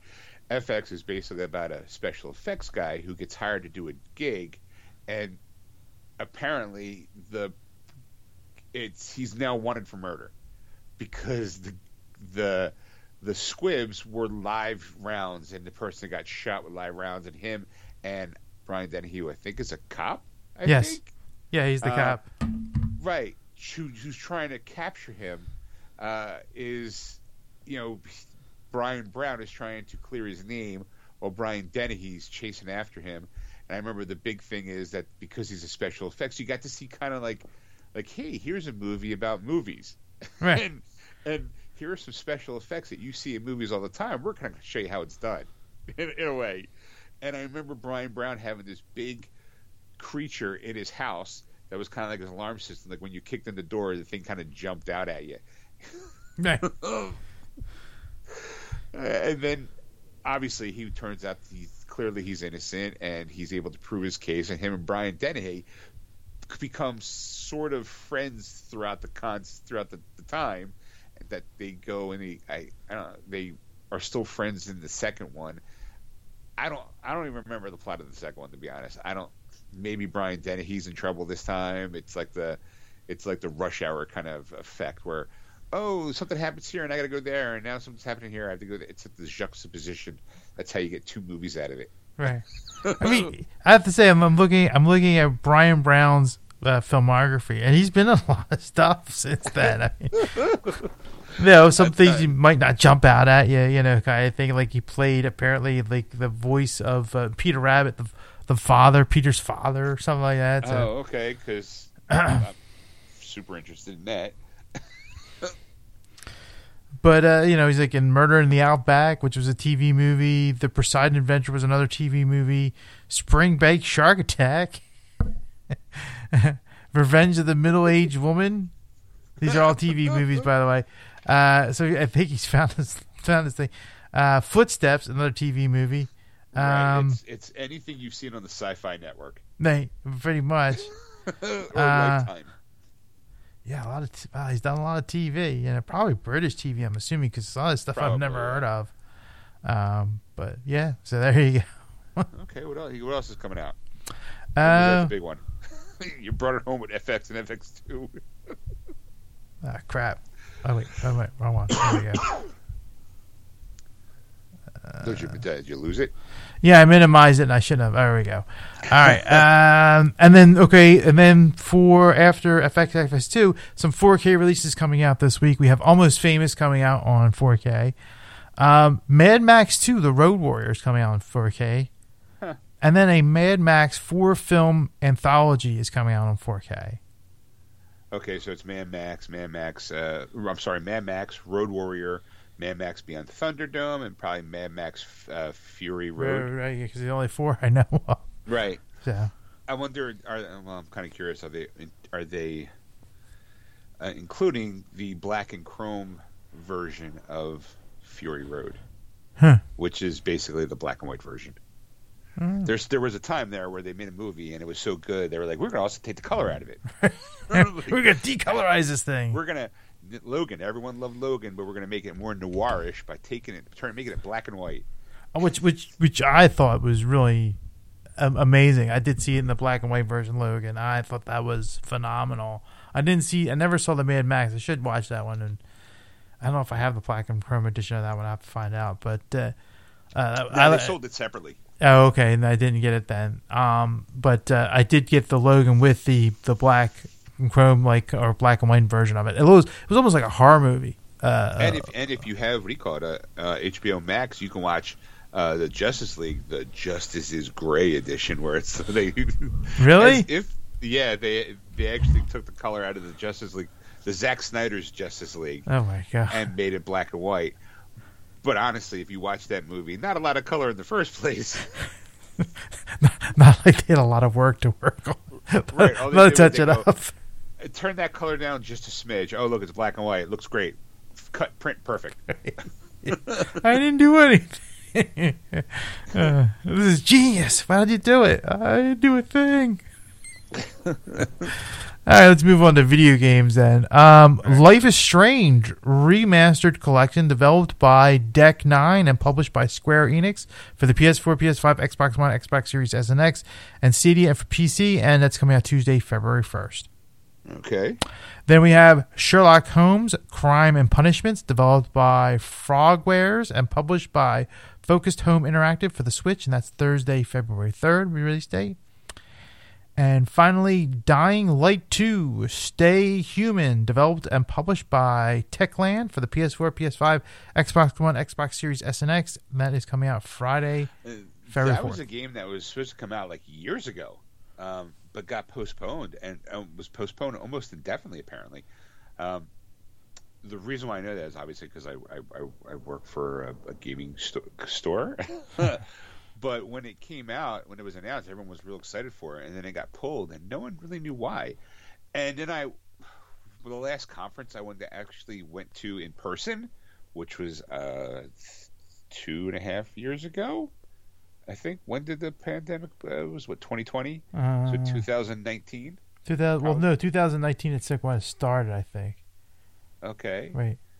Yeah. So it's been 2 years. This year, I think. I don't know. Anyway, years blending. The last conference I went to, I actually won. There's we have like this convention type thing where we walk a floor and there's like our vendors and stuff like that. And on the last day of the conference, they have like raffles and drawings and stuff like that because these guys don't want to pack up all their shit and take it home. They'd rather give it away and let somebody else deal with it. And you try to get this on a plane. Right.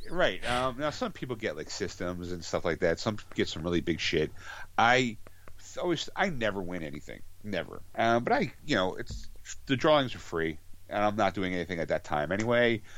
So I was getting ready to kind of walk off the floor, like to go back to my room to get ready to pack because we're leaving the next day. And I'm like, well, let me go see what's going on. And 30 seconds after I get there, they actually call my number. And I was like, oh my God, I won. I don't even know what I won at that point. I just legitimately just walked in there just in time for them to call my number. And it wound up being a Dying Light 2 statue. And I was like, oh, that's impressive because the game didn't exist. It was like a kind of like a maquette of it was a statue of the character, but it might have changed since then. I don't know. I haven't actually looked at it since I got it because I was like, I guess I'll bring a pretty penny of a statue of a game that doesn't exist. Well, little did I know.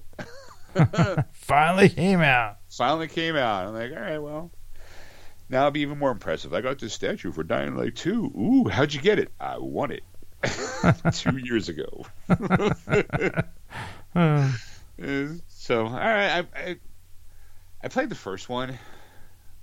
I'll be honest, I wasn't a big fan. Maybe because I was playing on a PC, but it's a first-person perspective game, and there's a lot of parkour running and zombies. Not a lot in the weapons department. And the reason why it's called Dying Light is because during the day, the zombies are less active than at nighttime, and the idea is to try to get what you need to get done before nightfall. Like, go out, do what you need to do, and then come back before nightfall, before the really powerful zombies come out after you. And there's like a lot of like, oh, well, look here, let me go. I got to jump here, and here. Flick this switch, and then the floor gets electrified. So when the zombies come after me, zap them. And there's like, oh, look, I got this stick and I got this barbed wire. I'm going to craft a club with it. So that way, if someone does come near me, I can whack him in the face. It was popular enough. I mean, it was popular enough they actually did an anniversary edition of the game, the first one. So apparently, the second one was a lot of people were looking forward to. So it should be maybe better than the first one. I don't know. I'm rambling at this point. All right. Anything else? No, that is it. That is all the releases this week. So. All right. Okay. So I got some news. I got some news. Okay. First of all, Howard Hessman has passed away. I don't know if you were paying attention to Facebook. Oh, my wife told me earlier today that he passed away. And I was kind of like, Howard 81. Wow. He passed away, though, having a colon cancer operation of some sort. I didn't read the full article. All I saw was that the headline. I was like, oh, man, that kind of sucks. Howard Hesseman, for my generation, it was WKRP in Cincinnati. He made radio look cool. I mean, the show did. He made what we do look cool. Right.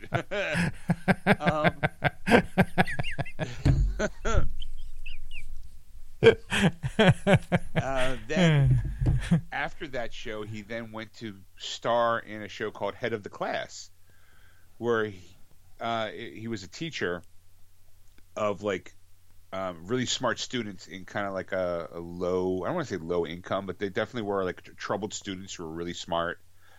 It was during that time in the 90s, I think, where it was like Dangerous Minds, where the teacher comes in to teach troubled youths the way of the world kind of thing. Except this was set in a sitcom world. And he was on the show for a season, maybe a season and a half. It also introduced the world to Robin Givens, who later at that time became Mike Tyson's first wife. Uh-huh. And then after he left the show, I don't remember why he left, but then they brought in Billy Connolly, the stand-up comic, to kind of do a couple more seasons. I think it lasted a little longer than people thought, because the show was actually pretty good. But after that, I don't remember seeing much of Howard Hesseman after that. I think that like he was more like walk on. He didn't really star in anything after that. At least not that I remember. You're probably calling him up on IMDb at the moment. Yeah, because now you're like, I'm like, yeah, have I seen him since Head of the Class? Like I don't remember. Let me see. Maybe like a cameo, like a one-off where people can go, "Oh my God, that's Howard Hesseman," and then nothing. Let's see here. Well, his last thing was Dirty Politics. Big Oil, apparently. I don't know what that was, but it sounds like a made-for-TV movie. Then he was Fresh Off the Boat. He did a couple of things, Mr. Royce in that movie, in that show. I mean, Fresh Off the Boat. Emmett in Pepperland was a short. Let's see here. Silver Skies. He played Billy. A Crispin and Vaughn TV movie. He played Nick Harper. I'm trying to find something that would be kind of stepping out. Nobody in our audience, well, maybe our audience. Mike O'Malley, he did Otis in a TV series, just an episode of Mike O'Malley. So again, your walk on kind of stuff, I think, is what we're looking at here. Drop Dead Diva. He was a Cole Lambert in an episode. CSI. He was a Dr. Allen in an episode. Yeah, so a lot of this was thing. Uncle Meat in Halloween 2 in 2009. So there you go. It was probably the biggest movie he's been in since thing. The Rocker in 2008. He played Gator. I think that's the one with the guy from The Office. I can't think of his name. Who plays the drummer from the kids band. Okay, Rainn Wilson. Yeah. Is it Rainn Wilson? Yeah, Rainn Wilson. Yeah, the rest of it's most of the early 2000s were TV series one-offs episodes that he ran through, because I'm like going thing. I'm back into the 90s now, and I'm trying to find something that would have been something to say. Hey, there's something. Two guys, they're going to pizza place. He was Mr. Bergen. Wow. All right. Yeah, and then it's like, Head of the Class and the new WKRP in Cincinnati in the 90s. He did Dr. Johnny Fever. Okay. Which probably that was the next year, so that's the reason why he left Head of the Class, because that his 86 to 90, and then 91 is when he did the new WKRP in Cincinnati. Okay. So he probably followed the money. Yeah. Oh, he wanted to be Dr. Johnny Fever again. He wanted to make this cool again. Right. So rest in peace there, Howard Hesseman. Anyway. He'll be missed. Yes. especially every Thanksgiving for that clip. The turkey drop. The turkey drop. God is my witness. I thought turkeys could fly. All right. Okay, let's see. I'm going to start off with Joss Whedon seems to want to put his foot in his mouth. Okay. I don't know if you and I are Buffy fans, especially your wife is a really big, major Buffy the Vampire Slayer fan. Also, Firefly. Good show. Right. Apparently, over the course of time, his star has been tarnished greatly since his time in Justice. He was hired to basically help with the finish of Justice League. A lot of stuff was cut. We know we've talked about the Ray Fisher stuff and the Gal Gadot stuff. But apparently he did an interview, and the interview actually is relatively old. I don't know why they just finally decided to publish it. Weirdly enough, they published it on Martin Luther King birthday. I don't know if the publishers did that purposely or not. Feels like they kind of did, but whatever. In the article, also too, during his time on Buffy and Angel, when Charisma Carpenter got pregnant, apparently he wasn't nice to her, and is one of the reasons why she left the show, or was leaving the show, because she was becoming a mom and he was being kind of really horrible to her because of it. Also, I take this for what it's worth. His humor is very mean. His ex-wife, when they got divorced, basically kind of said that he was like a fake womanizer, fake feminist. That people say he writes, he's all pro women, but he's kind of a piece of shit. Take that for what it's worth, because it is coming from the ex-wife's point of view. Mm-hmm. But a lot of people still like him, still want to work with him. I mean, Firefly, anything, during that time, both Avengers movies, something you never heard anybody say anything bad about Joss Whedon on the 2 movies that he did for Marvel. I don't take that for what it's worth. But anyway, in this article, two of the things that he said, which I say puts his foot in his mouth, was 3 actually. Was one that he would never threatened Gal's career. Like, apparently it was said that that if she didn't do something, he would ruin her career. Mm-hmm. And that caused her to go to the studio and kind of squash it real fast. He says, I never said that. Who does that? And he did kind of say that because Gal's from Israel, English isn't her first language. And that he has a tendency to kind of talk very flowery, and not necessarily, people don't really understand him. Mm-hmm. So take that for what it's worth. She did respond by saying, I understood him perfectly.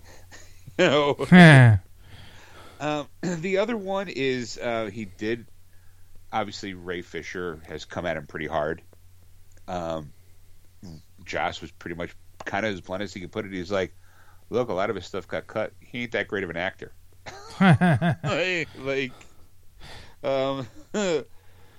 Let's see. I'm going to say the quote was, let's see. However, when it comes to Ray Fisher's claim, Whedon insists he wasn't alone in thinking Fisher's cyborg performance was up to task. Whedon claims he worked closely with Fisher on all the changes, reductions to Cyborg's role in Justice League, and that they had a fine relationship while working on the film. Whedon now insists that Fisher is, quote, a malevolent force. We're talking about a bad actor in both senses. Let's see. He claims the cult. Finally, Whedon doesn't outright blame Zack Snyder for all the backlash he's received over Justice League. He claims the cult of Snyder Bros did come at him in the filmmaker's name, even after Warner Brothers released the Zack Snyder Justice League on HBO Max last year. He's like, I don't know who started it, the online hate campaign. I just know in whose name it was done. In the beginning, the internet raised me up, and the modern internet pulled me down. The perfect symmetry is not lost on me. of course, after that was announced, after it came out, of course they had what do you call it? Ray Fisher had to come out from underneath whatever rock he's in to kind of make a comment. It's just like I just feel like, and Charisma Carpenter basically made the comment of like he still just can't apologize, own up for what he did, and just apologize and move on. So it's one of those things where it's like hate the creator, like the work. Like you can hate Dr. Frankenstein till the cows come home, but you gotta admit he created the monster. That's kind of fucking cool. I mean, if it wasn't for Buffy the Vampire Slayer, the TV show, we probably wouldn't have a lot of strong female leads in TV and movies. Right. And I'm not saying that he's the only person on that blazed that path, but he is one of the few people who got acknowledged for it. Right. Like, so it's kind of like I feel like it's the same backlash that J.K. Rowling gets because she's not very, I don't want to say, I'd say transphobic, or definitely has her viewpoints on the genome of people and identity. And that's a shame because a lot of people who are of the outcasts of society kind of tend to lean towards the Harry Potter novels as like a comfort and safe zone. And when you find that the creator isn't really on your side, it tends to kind of make you, it's a bitter pill to swallow. Mm-hmm. Like, oh, I'm never going to read Harry Potter again, or I dedicated a patch of skin to the books that I love so much, and now I find out that the person who created it isn't really in my camp. What do I do? Like I said, you just kind of separate the two. Like, you can love Buffy the Vampire Slayer until the cows come home. You can love Angel and Kill. I love those shows. I love Firefly. Like, if Joss Whedon were to say, yeah, I'm bringing back everybody for Firefly 2, or, he'd be like, oh my God, thank God. Like, people would just completely forget everything that happened. That's kind of the world we live in, almost.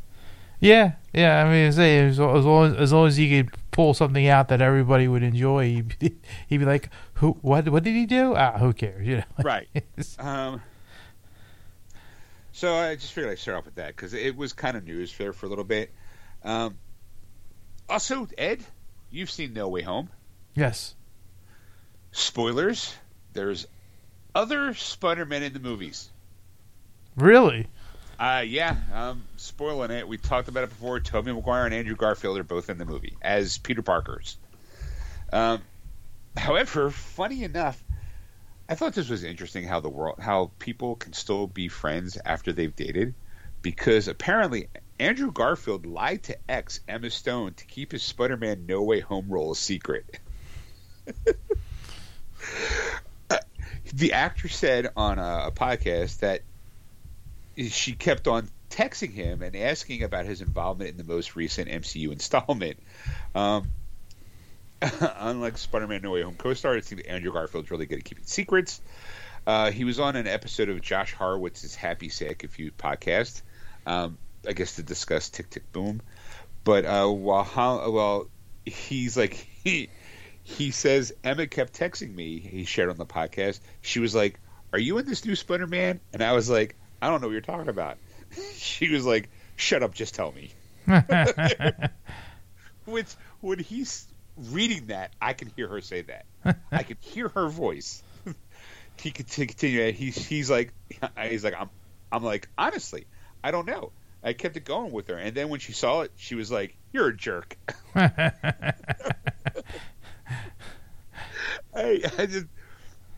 just find that very funny. Like, first of all, the two of them were during the time that they were Spider-Man. Well, he was Spider-Man and she was Gwen.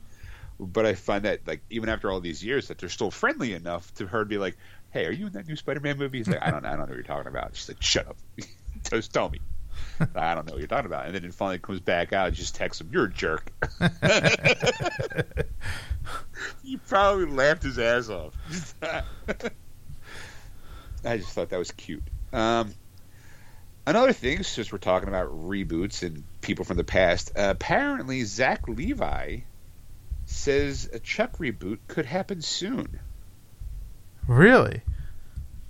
This was back in January 15th. So again, Zachary Levi recently gave fans an update on the Chuck reboot, saying that it could happen sometime soon. The actor has been featured in a number of more mainstream projects over the past years, but one of his most beloved shows, critically acclaimed roles, came from the television Chuck, where he played the title character for 6 years.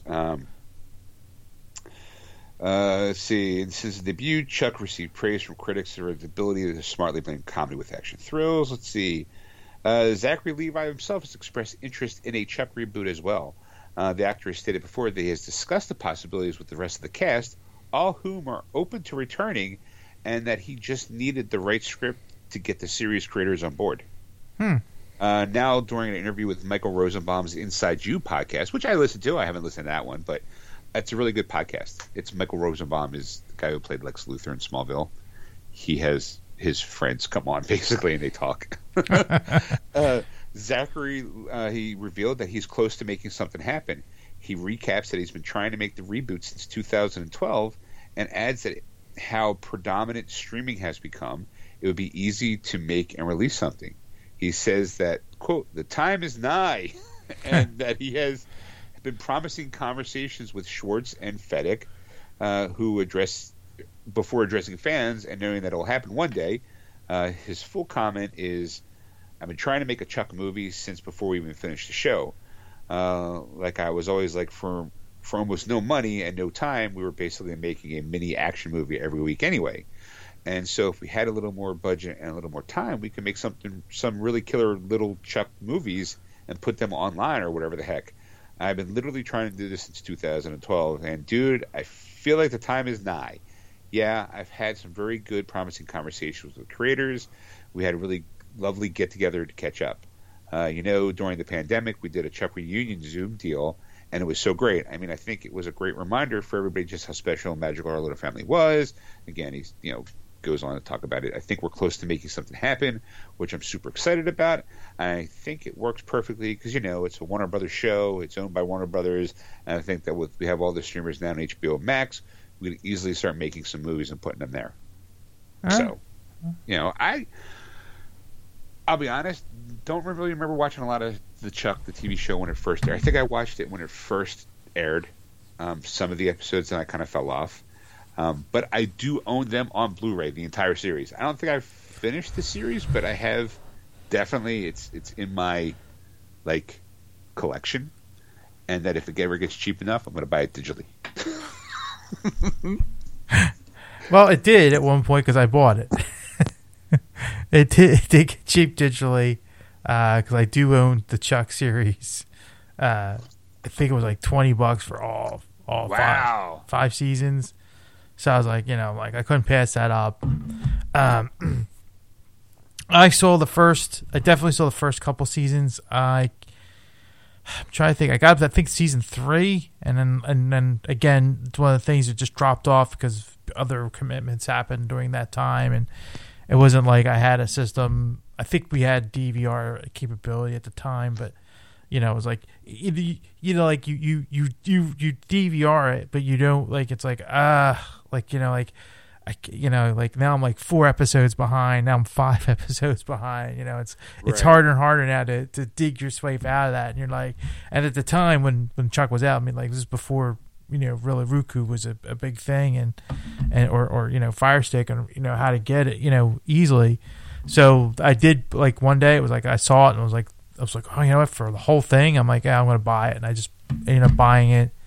And I still haven't watched it, but now I have it digitally. I think I have every season on DVD. I don't think I have it on Blu-ray. Okay. But every once in a while I was circling around, and then one day it was like $20, and that's the thing. Like with Vudu, you have to jump on things. You can't, meander, because the whole time I'm like, I don't know, like the whole Highlander series for $18, and you're going, is that worth it? Am I gonna really watch it? And nah. Now it's $40. Yeah, it's on sale for $40, and you're like, I should have bought it at 18. Right. Speaking of revivals, apparently King of the Hill revival announced by series creators. Were you a fan of King of the Hill? I watched it, and again, that's one of those shows you just drop off on. But I did watch it through reruns, and there was a season like of this whole like kind of like subplot kind of thing, like like a lot of shows, it's just like one-offs, and you just you laugh and you move on, and the actors kind of, or the characters kind of grow, and they really don't. And now as a new situation comes up every time, like sometimes like King of the Hill, like there was things going on that like kind of continued on in the show, and you're like, oh my god, like it was kind of a smart show. Well, it was created by Mike Judge, the guy who created Beavis and Butthead, right?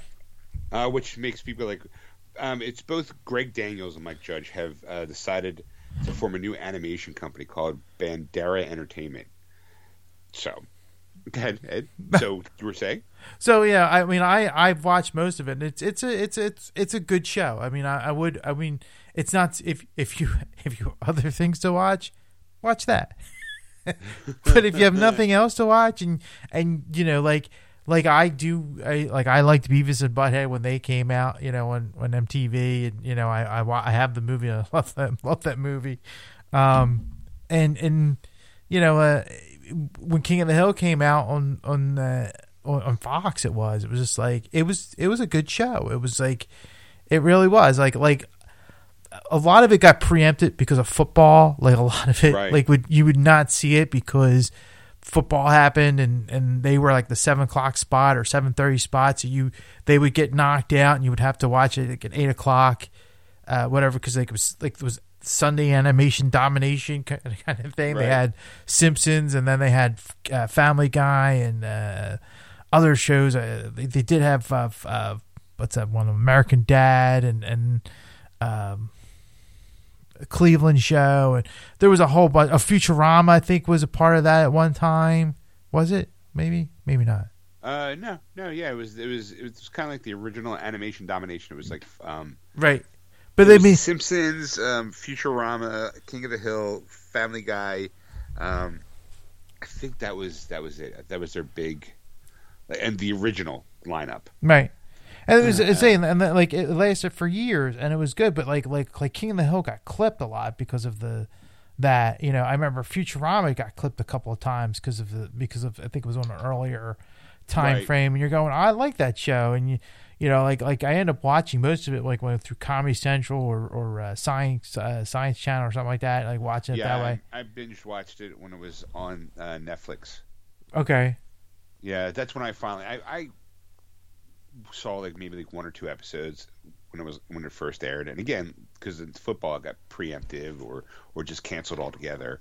But when it was one of the first things I think I binged watched on Netflix, like because I remember the show being pretty good, and I heard lots of good things about it, and then after it left Fox, it then got revived on Comedy Central, and they made new episodes, and then it got canceled on Comedy Central, and then moved to Sci-Fi Channel with new episodes. It had like 3 iterations, but I think the show lasted like 10 seasons, I think, overall. Yeah. By the time it got done. And not every season became like, when it was on Fox, it was like, oh, here's 24 episodes. Awesome. But then when it finally hit like Comedy Central, it's like 13. Like as it got like, oh, here's season 10, it's like 12 episodes. And you're like, all right.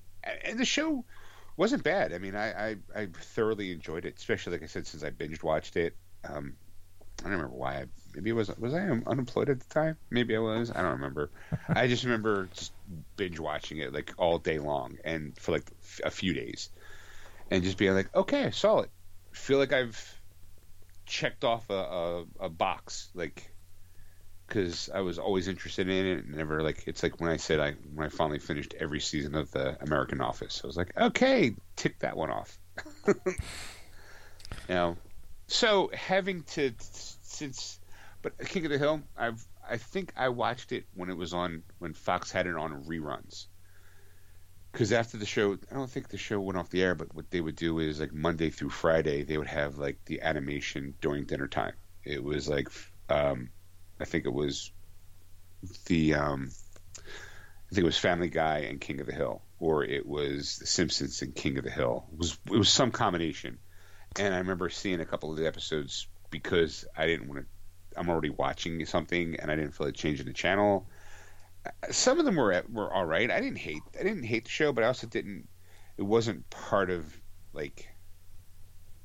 I have nothing negative to say about it because I'm not deeply involved in it. Does that make sense? Yeah. Like I feel like I don't have much of an opinion. What I watched, I enjoyed, but I can't say I'm a hardcore fan because if I was, I would have watched them all, and I wasn't. I just didn't really. It was mostly hit or miss with me as far as watching an episode. I think the episodes I watched, I enjoyed, but you're talking about King of the Hill, right? King of the Hill, yeah. Yeah. Okay. Sorry. Yeah, like I said, I mean, it's one of those shows that, like, if it was on, you watch it and you go, "Oh, it was good. It was funny. You know, it was interesting, or you know, it was a good episode." But you're going, "Hey, something else is on." You're like, "Yeah, I'm gonna watch that." Like, it wasn't like something you would run out and look for. You know, it just wasn't. It wasn't that kind of show.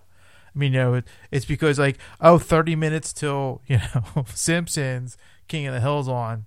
I'm watching King of the Hill, right? Because I'm early or whatever, you know. And you're like, I guess we're watching this show, you know. And it's not like you didn't enjoy it; you enjoyed it, but it's just not like something you go and I can't wait for next week. Like, what other episodes are the Hills going to go through? Like, what situation is this going to be? It just wasn't that, like, you know. It was fun, and like I said, I recommend it if you haven't seen it, you know, to see it. But I mean, it's not like you need to do it now. Stop the show and go watch it. It was Greg Daniels was talking to the Hollywood Reporter because they just started this new Bandera Entertainment animation company, and one of the things that they're doing is they're bringing back King of the Hill. Since he was talking to a Hollywood Reporter, he basically said we're really excited to go into different tones and different styles and try to expand the animation art form. We're in the golden age for content, right? That's animation too. That was one of the things we were talking about in founding the company. Let's push animation into all these different genres. Mostly what Bandera is doing is trying to get us in more of a supervisory goal. That's what we've been really concentrating on, using our taste and the people we've worked with and trying to help other people achieve their visions that we think are cool. Daniels mentioned before Judge chimed in, there's one show that I might be a co-creator of, but the rest is mentoring other people and getting people together and being a studio in that regard. Daniel said that I'm running shows that I've created, and it's very much fun, intense thing. I love that all there and getting the stuff, having different experiences, different ideas. But they said that one of the things you're going to try doing is getting back the King of the Hill. So, all right, there you have it. King of the Hill fans, new life is being brought back to your show. Ed, I know you're not much of a gamer, but I just want to throw this one blurb out. Microsoft apparently is the Disney of video games. I don't know if you heard it or not, but Microsoft bought Activision Blizzard in a mega deal worth almost $70 billion. I've heard things. Activision was and Blizzard, right? Yeah. So yeah, it would be Microsoft's biggest ever acquisition, by far the biggest deal ever in the video game business, as well as the largest tech deal to date. Activision Blizzard's lineup includes Call of Duty, Candy Crush, Warcraft, Diablo, Overwatch, and Hearthstone. According to Microsoft, the deal will accelerate growth of its gaming business across mobile, PC, console, and cloud. Will provide building blocks for the metaverse. The deal is expected to close in Microsoft's fiscal year of 2023, which ends June 30th, 2023, by the way, and it's subject to regulatory review and approved by Activision Blizzard shareholders. So it's on the table. They acquired it, but it still has to go through. I'll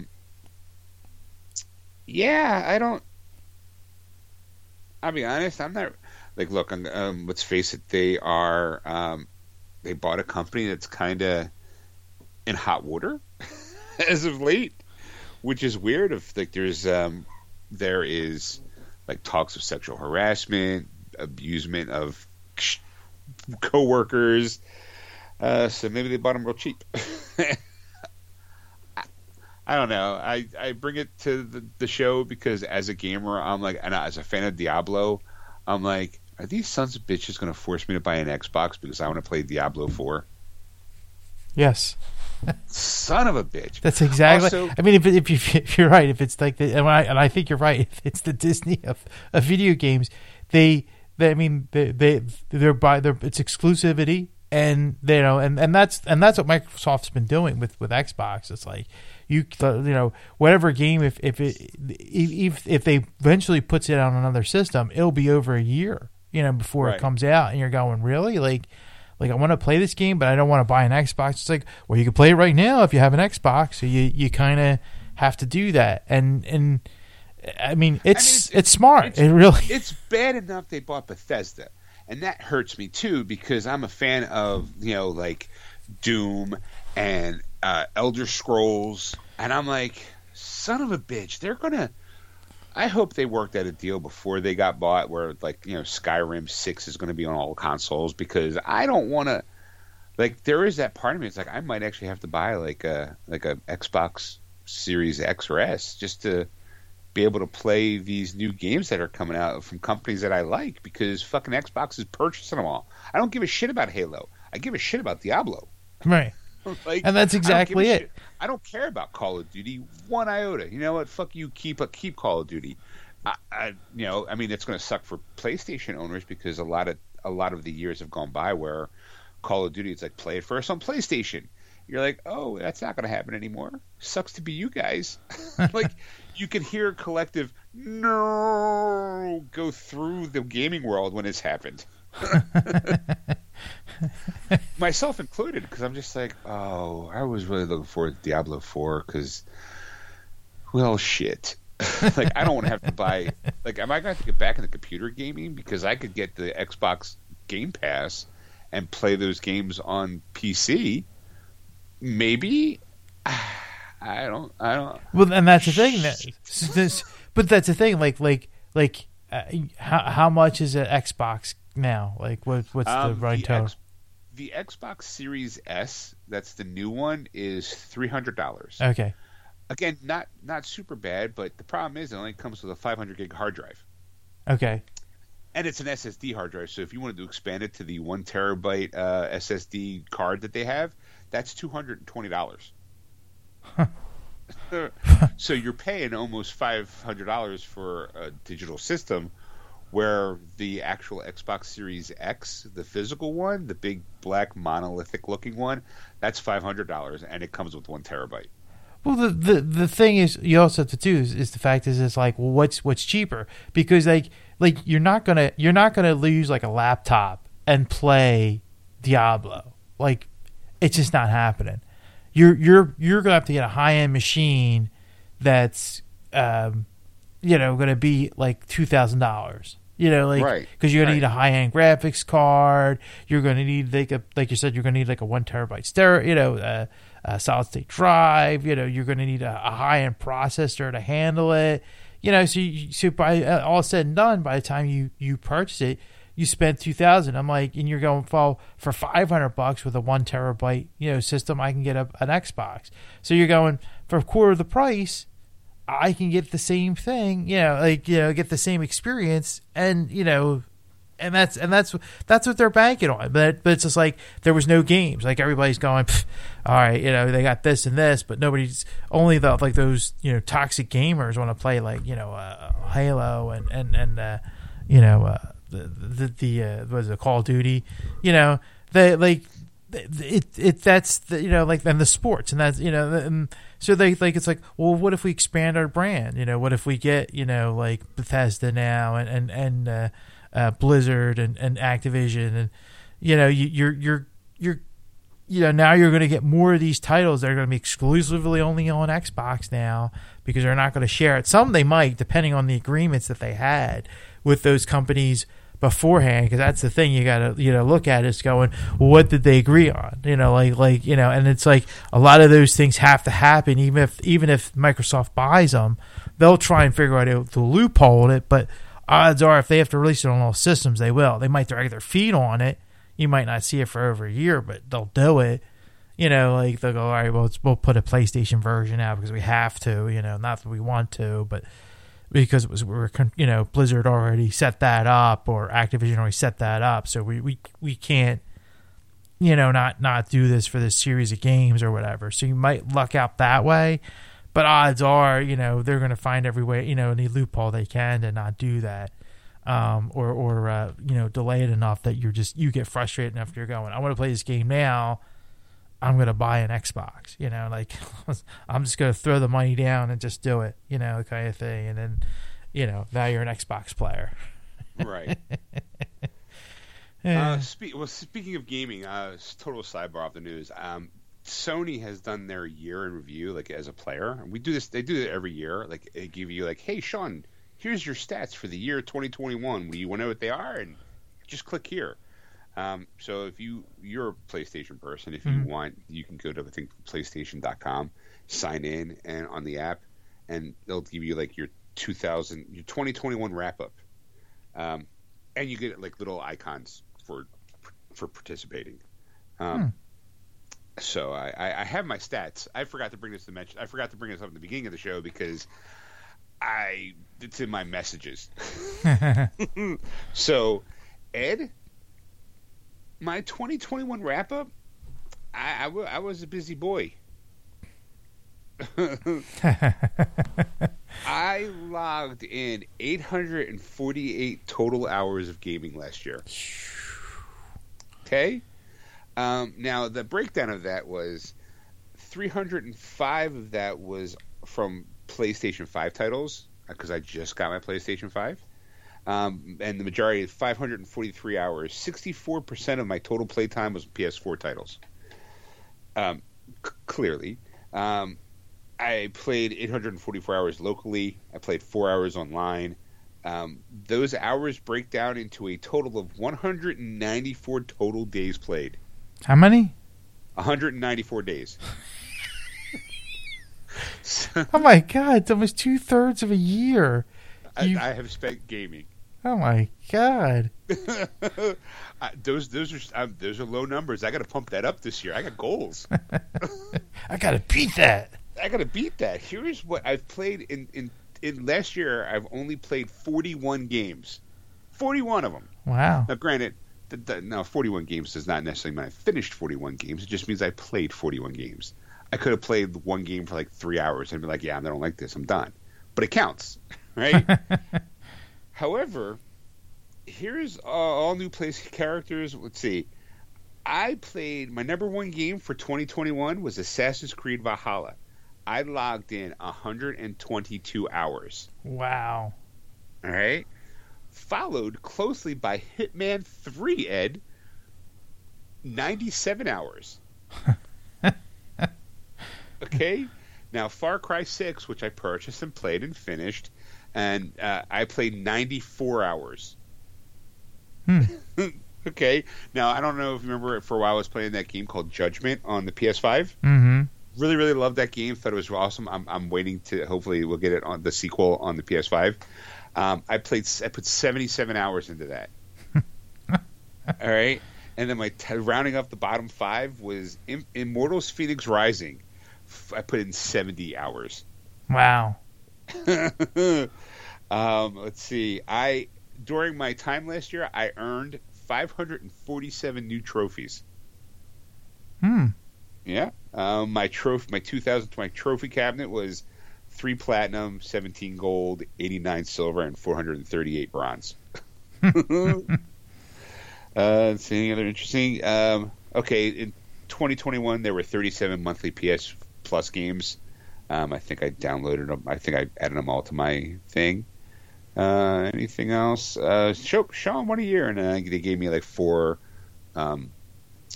like profile icons for Death Stranding, the Destruction Derby 1, Ratchet and Clank, and Returnal. I'm like, all right, look at me logging in those hours. Seems kind of small though, I'll be honest. I'm trying to start off my new year off right. Just go. I'm gaming. I'm gonna try bumping up those numbers. I'm gonna try to get 200 hours. 200 days. 200 days. 200 days. I need more than half a year worth of gaming. Almost 2/3 of a year of gaming. Right. Christ. I mean, some would say that's a lot of gaming. Like, I have free time. I got, like on Tuesdays and Wednesdays I'm off. Stacy goes to work. I kind of clock in. I'll log in and I'll game all day. I'll pick something and I'll just play all day. So there you go. That's if you want, go to Sony.com or Sony or PlayStation.com. You can find out what you did. We can compare notes. They've been like, who are you? Did you play at all? I think I've heard that name. Like, Ed, yes, your biggest game was God of War. You've put in 3 hours. Nah, I put more than 3 hours in God of War. But that was probably 2 years ago now. Probably put a lot of hours in for Cyberpunk. That was probably the last, because that's the last game I played. That was, and that's the one I got frustrated the most with. Here's the big question: can you remember? And this might be tough. I don't know. Oh, boy. A day you didn't play video games last year at all? Like you didn't put an hour in, or. I mean, look, there are days where I don't play. Like, yesterday I did play. There was yes. Oh no. No. Because I recently went through my digital library, and one of the things I had digitally was the PGA 2K21, and I was like, you know what? Let me download that again because I haven't played it in a long time, and they must have did some sort of the PS5 has made it all. I thought it was already a pretty looking game anyway, but with the PS5, the graphics it looks like fucking real. It's weird. And I've been just kind of, to me, a golf game is something like, oh, I got like a half hour to kill. I'm kind of tired, but I'm not really. I don't want to go to bed. Let me get like a quick 18 in. I got my first hole-in-one yesterday. I was so proud. I was like, oh my God, this game is over a year old, but I finally got a hole-in-one. I got a trophy for it. And I was like, yay! I mean, there are days like where I do remember being like, okay, well, I don't have time because I'm either going to work, and then when I come home from work, Stacey wants to watch something on TV. Maybe like Wednesday, I might not have watched, and I might not have gamed because I was doing a lot of run around this past week. Yeah, as far as like errands is the best way to put it. And that by the time I got home, I was either too tired to play, or I'd rather watch a movie, just something where I can just veg and not have to worry about it. I think like since now I'm in that I call it a dead zone where I'm eager to play Horizon Forbidden West, which comes out on the 18th of February. So like right now I'm in that. Well, what do I have to play? What can I do? What can I do to quote unquote kill time? That's where Cyberpunk comes in. Skyrim comes in. The PGA golf game came in. I was just kind of like stupidly. I'm like, oh, let me just play that. It seems like a quick game. I should be able to just kind of. To me, golf was a relaxing thing, so I was like, let me relax just by playing some. So that's going to be just kind of a filler until Horizon. Then it'll be like, boom, Horizon. Apparently, to finish the game, I think there's it's like a total of 66 hours. I think for the storyline. I think to get everything. And I'm like, I'm a kind of want to get everything kind of person, so that'll probably be up there. And then part of me got it for show content, and a part of me, Elden Ring comes out at the end of February, and that's the game by the makers who do Dark Souls. And I've had conversations on the show. The Dark Soul games are the games that you die mercilessly all the time. And you're supposed to learn how to do stuff, and I feel like this is gonna piss me off. I'm like, I I pre-ordered it for the stupid reasons. One, it looks gorgeous because it's a PS5 game. It's also the storyline's written by George R.R. Martin. Apparently, he's got time to write the story for and lore for a video game, but not finish book 7 of fucking the Game of Thrones series. But whatever. And it comes with, in this game, you have a ring, like an actual ring that calls your spiritual, like a steed, like a horse, and they give you a replica of that ring. I thought it was cool. I'm like, oh, you get that as a pre-order bonus? I think I pre-ordered the game. Which then everyone around me goes, Sean, you work for the company. Why don't you just take one? I'm like, no, I'm a sucker. No. I'm like, that's okay. Two things. I'm like, I could do that. Sure, we usually get extras, and if we don't, well, one happens to fall in my pocket. Oh well. But I'm also I also give these games like a chance to be like, well, maybe this is the one that I actually enjoy. Like, I'll try it. Also, too, GameStop has been doing these guaranteed to love it things where you buy a game, and if you don't like the game, you hold on the receipt, and if you don't like the game, you can return it within the first 48 hours to get a trade credit for the full value of the game. So, and it's not all the games. They do pick games where, like, the new Pokemon game, it's one of them. It's like, oh, here, if you don't like the Pokemon game, it comes out on a Friday, bring it back to the store before Sunday with the receipt, and we'll give you $60 in trade credit. It's like, oh, okay, that's great and all, but who the fuck doesn't like a Pokemon game? Pokemon players. Like, you're not going to, like, I don't know anybody, very rarely. I think Cyberpunk was one of the games where it was a guarantee to love it, but not many people did that either. I think I had like 2 people, I think, in the time that came in were like, this game's crap. I want my money back. And we honored that. Now, I think Elden Ring's also one of those titles, so I might be like, okay, well, I'm going to install it, play it, the shit out of it for 48 hours, and maybe decide whether or not I like it or not. And if I don't like it, I'll trade it in. I'll get my trade credit back because I got games coming out. I got the Tiny Tina's Wonderland coming out in March anyway, so I can just roll that over onto that. Wait, what? Huh? What? What are you... Tiny Tina's? Tiny Tina's Wonderland? Yeah. What the hell is that? Okay, well, the game Borderlands. It's a first-person action shooter. Oh, okay. And actually, for those people who are unaware of it, it actually, it was, I think, Borderlands 2. Tiny Tina is a character, a little girl on this planet who creates a game called, what's it called? Something in Badasses. It's kind of like a spoof on Dungeons and Dragons. Mm-hmm. And she's the dungeon master, or Bunkers and Badasses, I think it's called. Oh, okay. And she's the DM, or the BM, I guess you can kind of call it in this case. and it's like tongue-in-cheek kind of, she's playing it, she's getting the other crewmates to play this campaign. And while it's a first-person shooter, but here's a dragon coming at you, or here's skeletons with shields and swords, and you're shooting at them. And while you're playing it, there's kind of like an audio commentary, like and it's tongue-in-cheek. But that game was so popular that they decided to make a full version of that game for the systems. Weirdly enough, though, the reason why I bring this up is because, and I got suckered, I guess. This past month, they were selling the game, the expansion or the spin-off game for like $5 for on the PlayStation Store. So I bought it. I was like, and it's fun. It's a Borderlands game. It's a first-person shooter. I like it. But I guess if I would have waited like a week or two later, it's going to be the free downloadable game for your PlayStation Plus member. I was like, son of a bitch. Like, I mean, granted, I only spent $5 for it, and it's not that big of a deal. But it's like,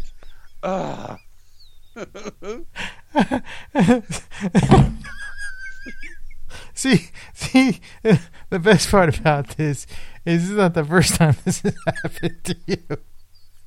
And I know it's terrible. No, it's. I mean, like I said, it's.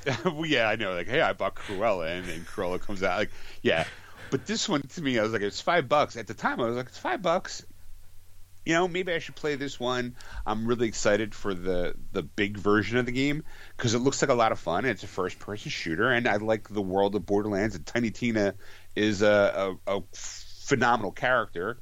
It's funny. It's full of like humor and action. And I was like, well, I'm going to play it. It's $5. Pfft, I got $5 on me. I spent $4.99 in fucking movies. Why not spend $4.99 for a video game? It's not like super duper, and it was like on super duper sale because I think normally it's like a $20 game. So I would have been more pissed if I played like a full value for it and then find out it's going to be the free game. I would have been like, you son of a bitch, can I get my money back? But now it's more like, well, it is what it is. I'll just, like, so hey Ed, you're a PlayStation Plus member. Download the game, you might like it.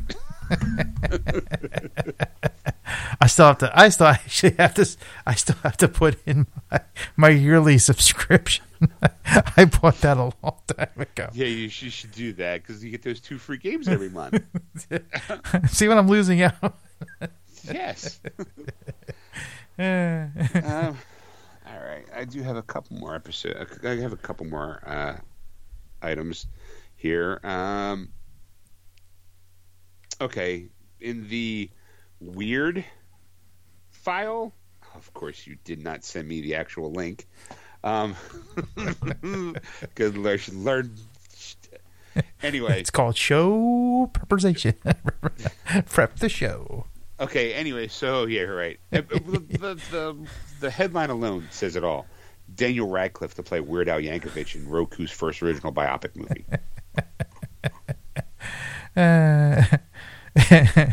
I want to get the tickets now for this thing. A Weird Al biop, and it's gonna be Daniel Radcliffe. I mean, I know I'm pretty stoked. I'm excited to see how that's going to turn out.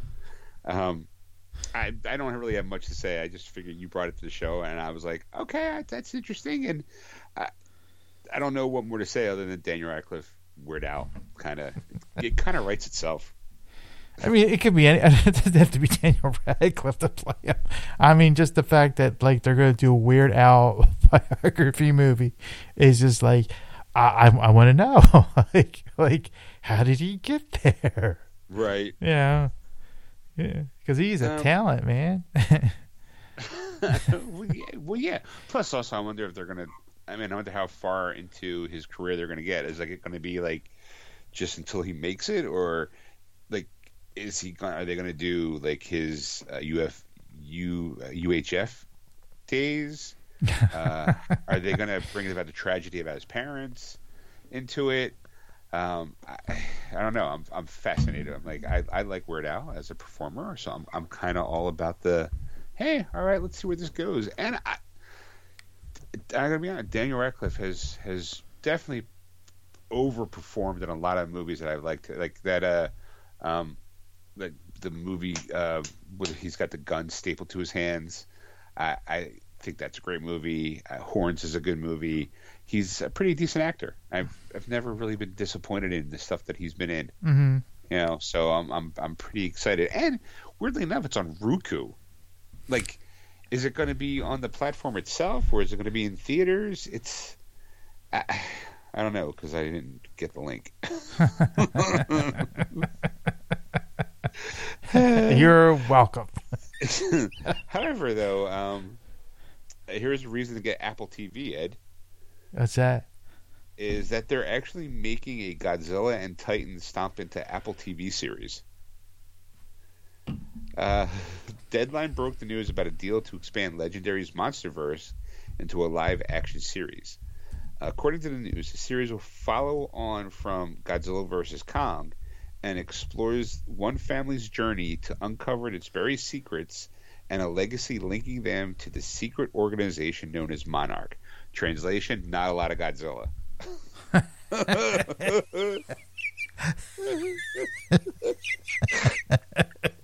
It's a Godzilla series. Translation, not a lot of Godzilla. without a lot of Godzilla. He might make a cameo. Oh my God, here's his foot. Ladies and gentlemen, Godzilla. He's going to make the finale of the last episode. Right, he'll be in the first episode, and then he'll be in the last episode. He'll just button it. Right. He'll be the bookends. Right. The family's following him where he's been, not where he's at. The series will be produced by Legendary Television. Co-creators Chris Black and Matt Fraction will executive produce.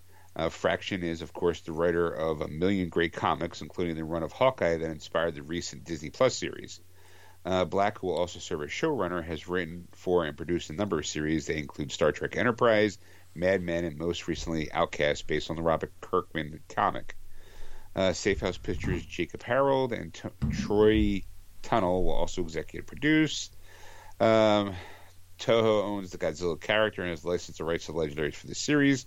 It's a natural byproduct of the long-term relationship with the franchise. Not much is really talking about, but I guess expect a series, sort of. All right. I got 3 articles for this episode, Ed. Left. Okay, this one is, we have the new Batman movie coming out soon, right? Right. The Batman director explains why Robert Pattinson wears smudged eyeliner in the upcoming movie. I don't know if you've seen a bunch of stills, but he's kind of without the cowl and he's got black eyeliner, very grungy looking. Right. Right. I thought this was probably kind of like the most simplest answer. First of all, why would someone ask this question is beyond me. Why would he have eyeliner underneath his mask, right? So the Batman director, Matt Reeves, revealed why he decided to have Robert Pattinson's version of the Caped Crusader wear smudged black eyeliner. Basically, he's like, you can't wear the cowl and not wear that. All of the Batman wear it. He's like, I just love the idea of taking off the mask, and under there is the sweating and the dripping and the whole theatricality of it becoming the character he added. Obviously, they first caught a glimpse of it in one of the trailers. I just Patterson's smudge makeup combined with his floppy part and hairstyle results in people referring to him as emo Batman and likening his look to the emo punk band My Chemical Romance.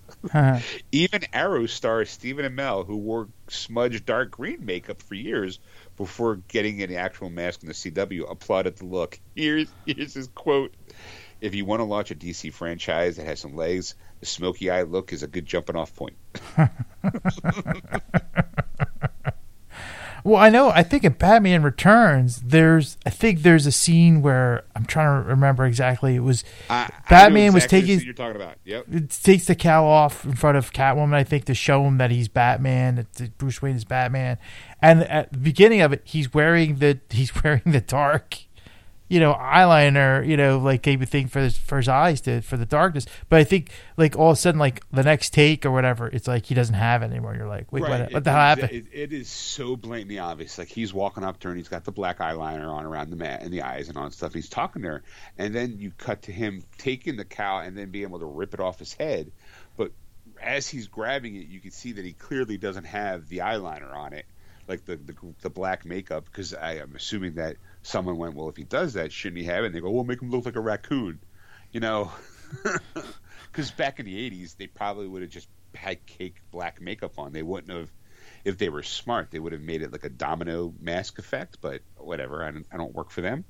But they were afraid that, if he pulled off the cowl, it would just be 2 black dots around his eyes, and I guess you can clearly see his eyes, white face and all underneath the cowl as he rips it back up, going, you just it's like, I mean, I understand that it's a Batman movie and I understand that it's suspension of disbelief, but I'm like, there is no way that would have happened. You just pulled me right out of that movie for that 1 second. Mm-hmm. And it's supposed to be so impactful because you're right, he's trying to reach out to Selena Kyle by going, hey, you're not Catwoman. You can come back from this. Look, I'm Bruce Wayne. You're Selena Kyle. Like trying to, we can work this out. And she's like, nope. But I'm just like, wow, all right. Then you have the penguins taking off the dead body of the penguin. So a lot of laughs in that movie. And McDonald's is pissed they couldn't sell toys. Right. I mean, and like, and also, I mean, it makes sense, like, because nowadays you can get away with it. I think now you have to have that. Not that I'm saying it's okay for guys to wear eyeliner. I think that now people are smart enough to realize that if your eyes are before you go out, you got to go dab dab dab dab dab dab dab dab dab dab. You got to look in the mirror and put your face on before you put your mask on.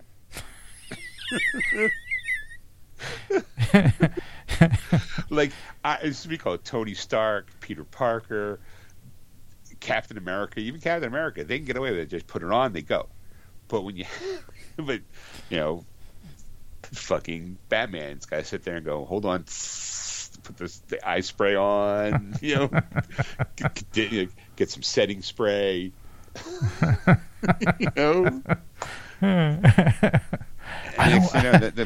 put the cowl on, gotta make sure that the blacks match together, because you can't have like a bright black and a dark black. Can you imagine? Can you imagine if Alfred didn't know? He sees all this black makeup and this brush. Right. He's like, Master Bruce, would you like to talk about something? Master Bruce, you're never gonna get phone calls. You can't go out in public in blackface. Like, it's frowned upon. It's not a good look. No, you don't understand, Alfred. It's just for my eyes. What do you mean? I've got to paint my eyes black, and I got to put a cowl in front of it, over it. It's a mask over a mask, so no one recognizes me. Okay, sure. What happens if you need to take it off? That's okay. I have eyeliner. It's okay. It'll be fine. It'll be fine, Alfred. Trust me. I'm a professional. All right, sure, Master Bruce. If you say so. Just careful. That's all I'm saying.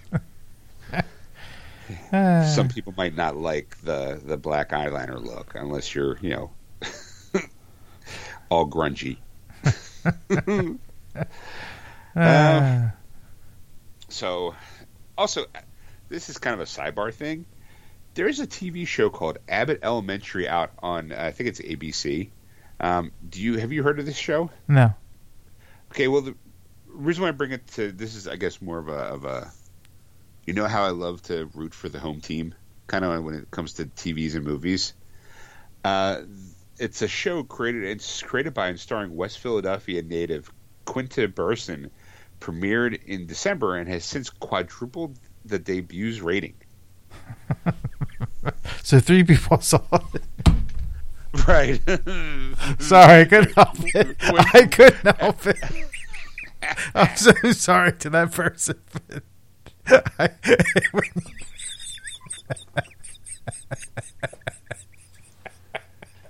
As soon as I heard that, it quadrupled.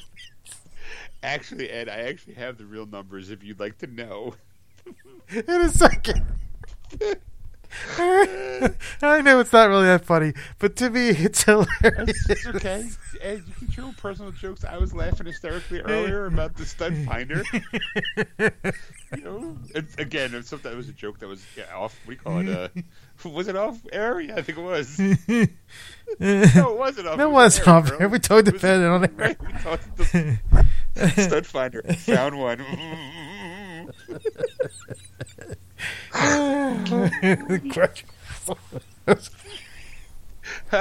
So quadrupled, so it means 3 more people watched it. 3 people saw it. All right, I'm good now. The funny thing is, I guess I was one of those 3. Who are the other 2? I don't know. Probably the girls' parents.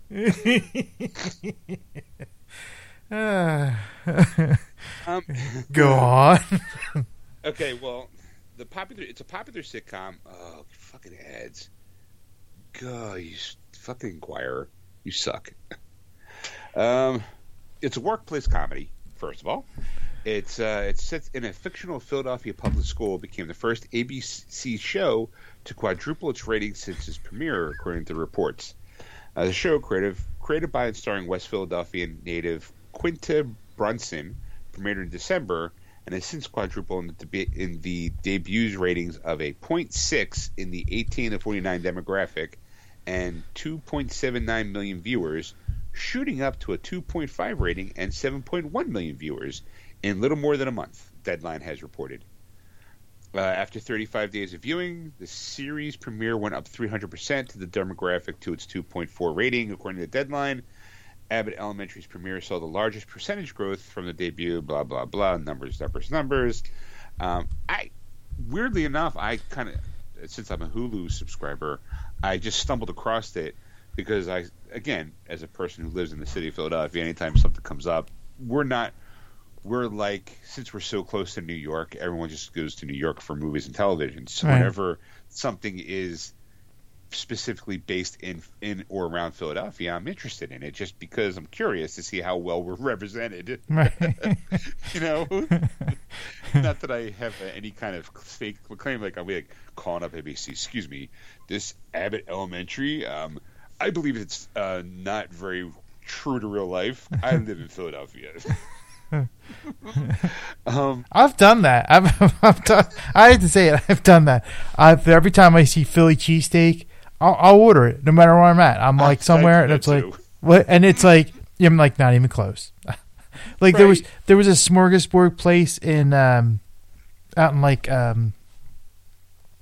Amish country. I forget the name of the place, but we went there. The Shady Maple is the name of the place. And we went out there, and one of the things was a thing. They put it on a hot dog roll. They put the cheesesteak, and it was terrible. I'm like, I returned it. I'm like, yeah, this is disgusting. Like, you need to put it actually on like a roll, like a regular like long roll, not a hot dog roll. Like this was too soft. It makes it look. It just tasted horrible. Give me your grill. Let me show you how to do it. Right.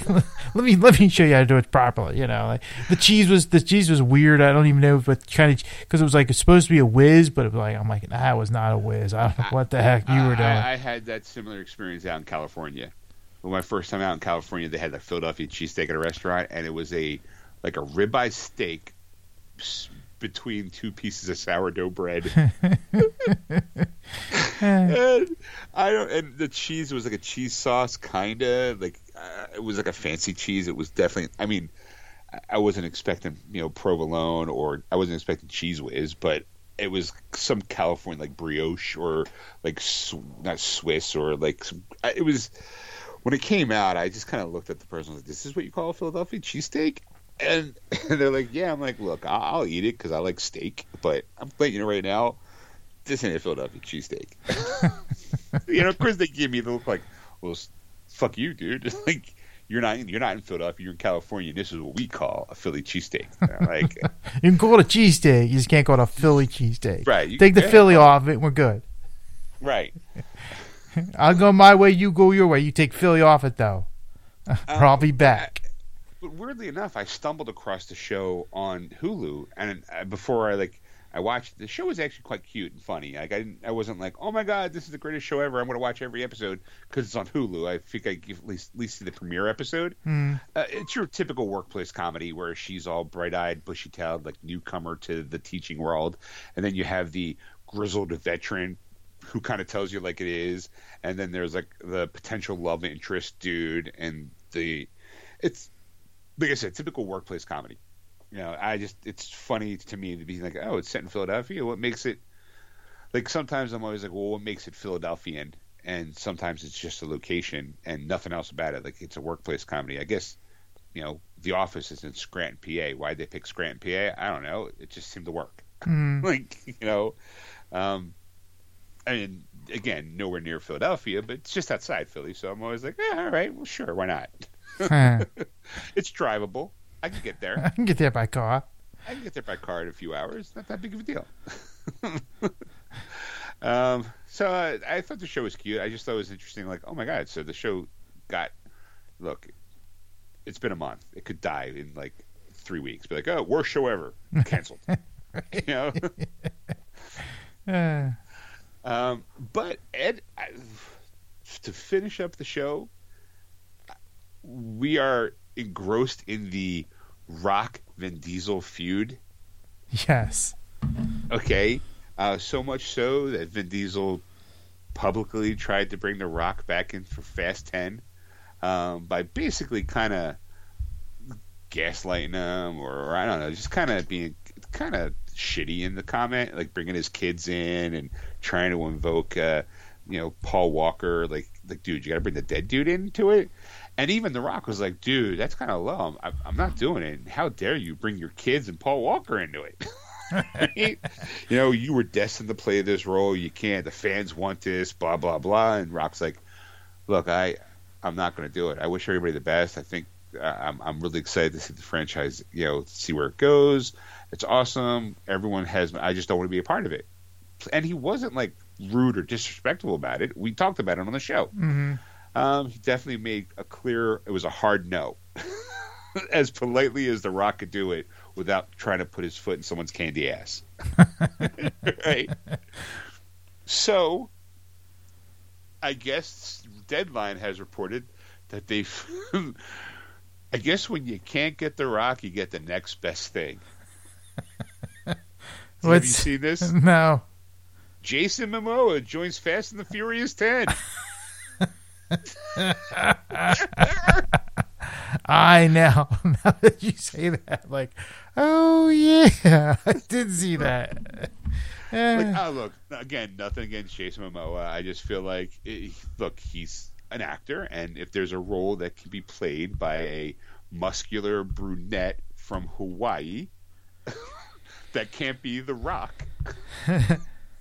You get Jason Momoa. And again, I think, believe it or not, I do really enjoy Aquaman. I enjoyed everything that Jason Momoa has been in. I like him as an actor, and I just find it kind of funny that I don't know who he's going to be. It's going to be the Brock Cop's brother. Right. According to the Deadline, the first major casting for the next installment, Dominic Toretto looks to have a new counterpart to square up against. Sources tell Deadline Jason Momoa has joined the cast of F10, the next installment of the Fast and Furious series starring Vin Diesel. Tyrese Gibson, Ludacris, Michelle Rodriguez, and Sung Kang are expected to return, with Justin Lin on board to direct. Diesel and Lin are producing.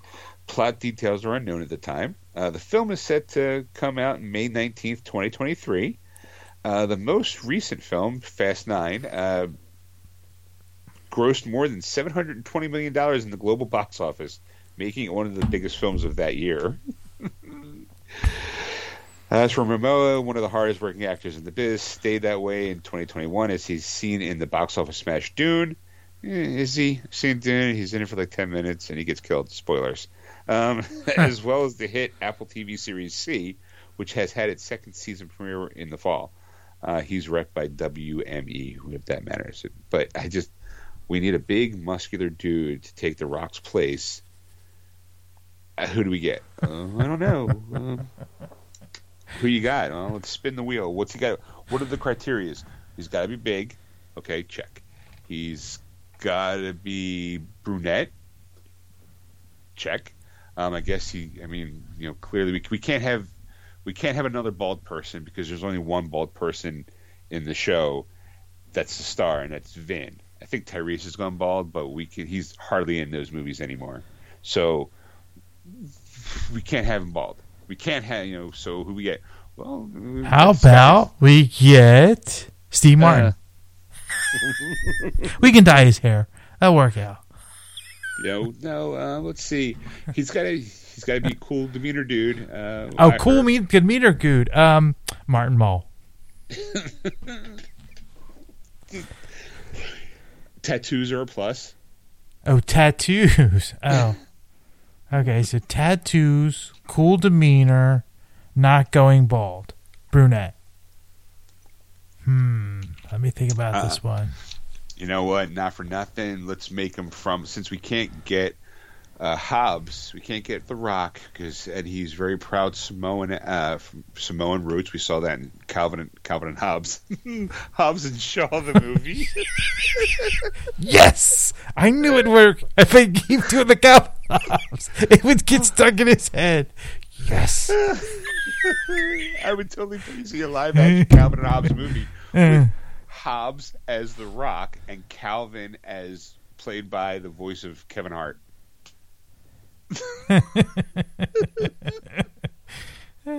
Sorry. I pay money to see that movie. Anyway, but since we can't have Hobbs in the movie, we need someone Hobbs-like. So he needs to be big, muscular, tattoos work.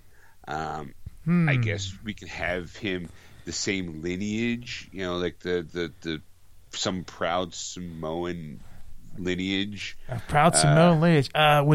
Is Don Ho alive? And does he have tattoos? That's my question. I don't think Don Ho is. I think Don Ho is passed. However, I don't believe the Ho lineage has any other actors in it. Well, let's see. Well, I heard this person recently is getting divorced. So he's going to have a lot of time on his hand. Might need a place to live. Might need some extra cash. Right, might need a little extra scratch. Maybe, he's got a divorce to finalize and pay for. I'm thinking maybe Jason Momoa. Maybe he's not doing nothing. Let's ask him. Yeah, dude, I'll do it. Hold on, let me drink a beer and throw an axe. Do I keep my shirt on? Look, I'm sure it's part of my contractual obligation. I have to have at least one scene without my shirt on. No, it's a Fast Furious movie. You'll have your shirt off at least once. We'll guarantee it. Right, we'll probably make you Charlize Theron's like love interest as a bad guy, or like her muscle, and you have to go against Dominic Toretto, and because it's Fast 10 and Fast 11, we got to make we got to find a way to make you be like The Rock, but not really The Rock, and then we're gonna subliminally have Dominic Toretto beat your ass at least once in this movie. Because we know it's going to be a if this was The Rock, this is what would happen moment. Maybe, who knows? I just feel like, look. I mean, I haven't seen Fast 9 yet. I will eventually. I'll see. I wonder if it's streaming now for free somewhere. I should watch it at least because I watched the last one free. Did you? Yeah. I didn't. I wasn't a big fan of it. It introduced Charlize Theron, and she is Helen Mirren's in it too. Because why not? Why not? She's their mother, and their mother because she's also Jason Statham's sister. Because it's all about family. Even the bad guys have to have family. So this last one, 8 was about Dominic Toretto's baby that no one knew he had because family. Family. And this one, 9, had John Cena in it as the bad guy, and he plays Dominic Toretto's older brother, I think. I believe older brother, who was shunned by the family for some reason or another. I don't know why he's the bad guy. Again, I have to watch it to find out the whole family drama. Now I'm looking at it. It looks like it's all just rental type of thing. Okay, I might have to look somewhere else. Wink, wink, wink, nudge, wink, nudge. wink, nudge, nudge. Say no more. Say no more. Right. So, looking forward to seeing Jason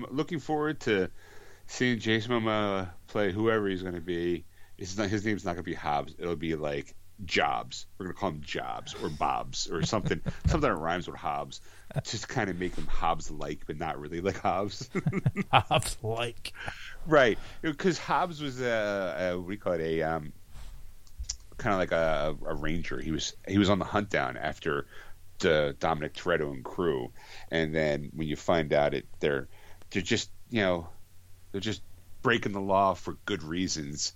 Hobbs teams up with them in the next movie. Whew, God. I can't believe by the time there's going to be 11 movies in that franchise. 11 of them. At least. I mean, no, they said 11, that they were going to put that 11 was the final, which I think 10 was supposed to be the final, but I guess it's so big they had to make it into 2 movies, so 11, F11, F11, I don't, does it mean something? 11's my lucky number. I can't count past 11. Right, it's 1E1.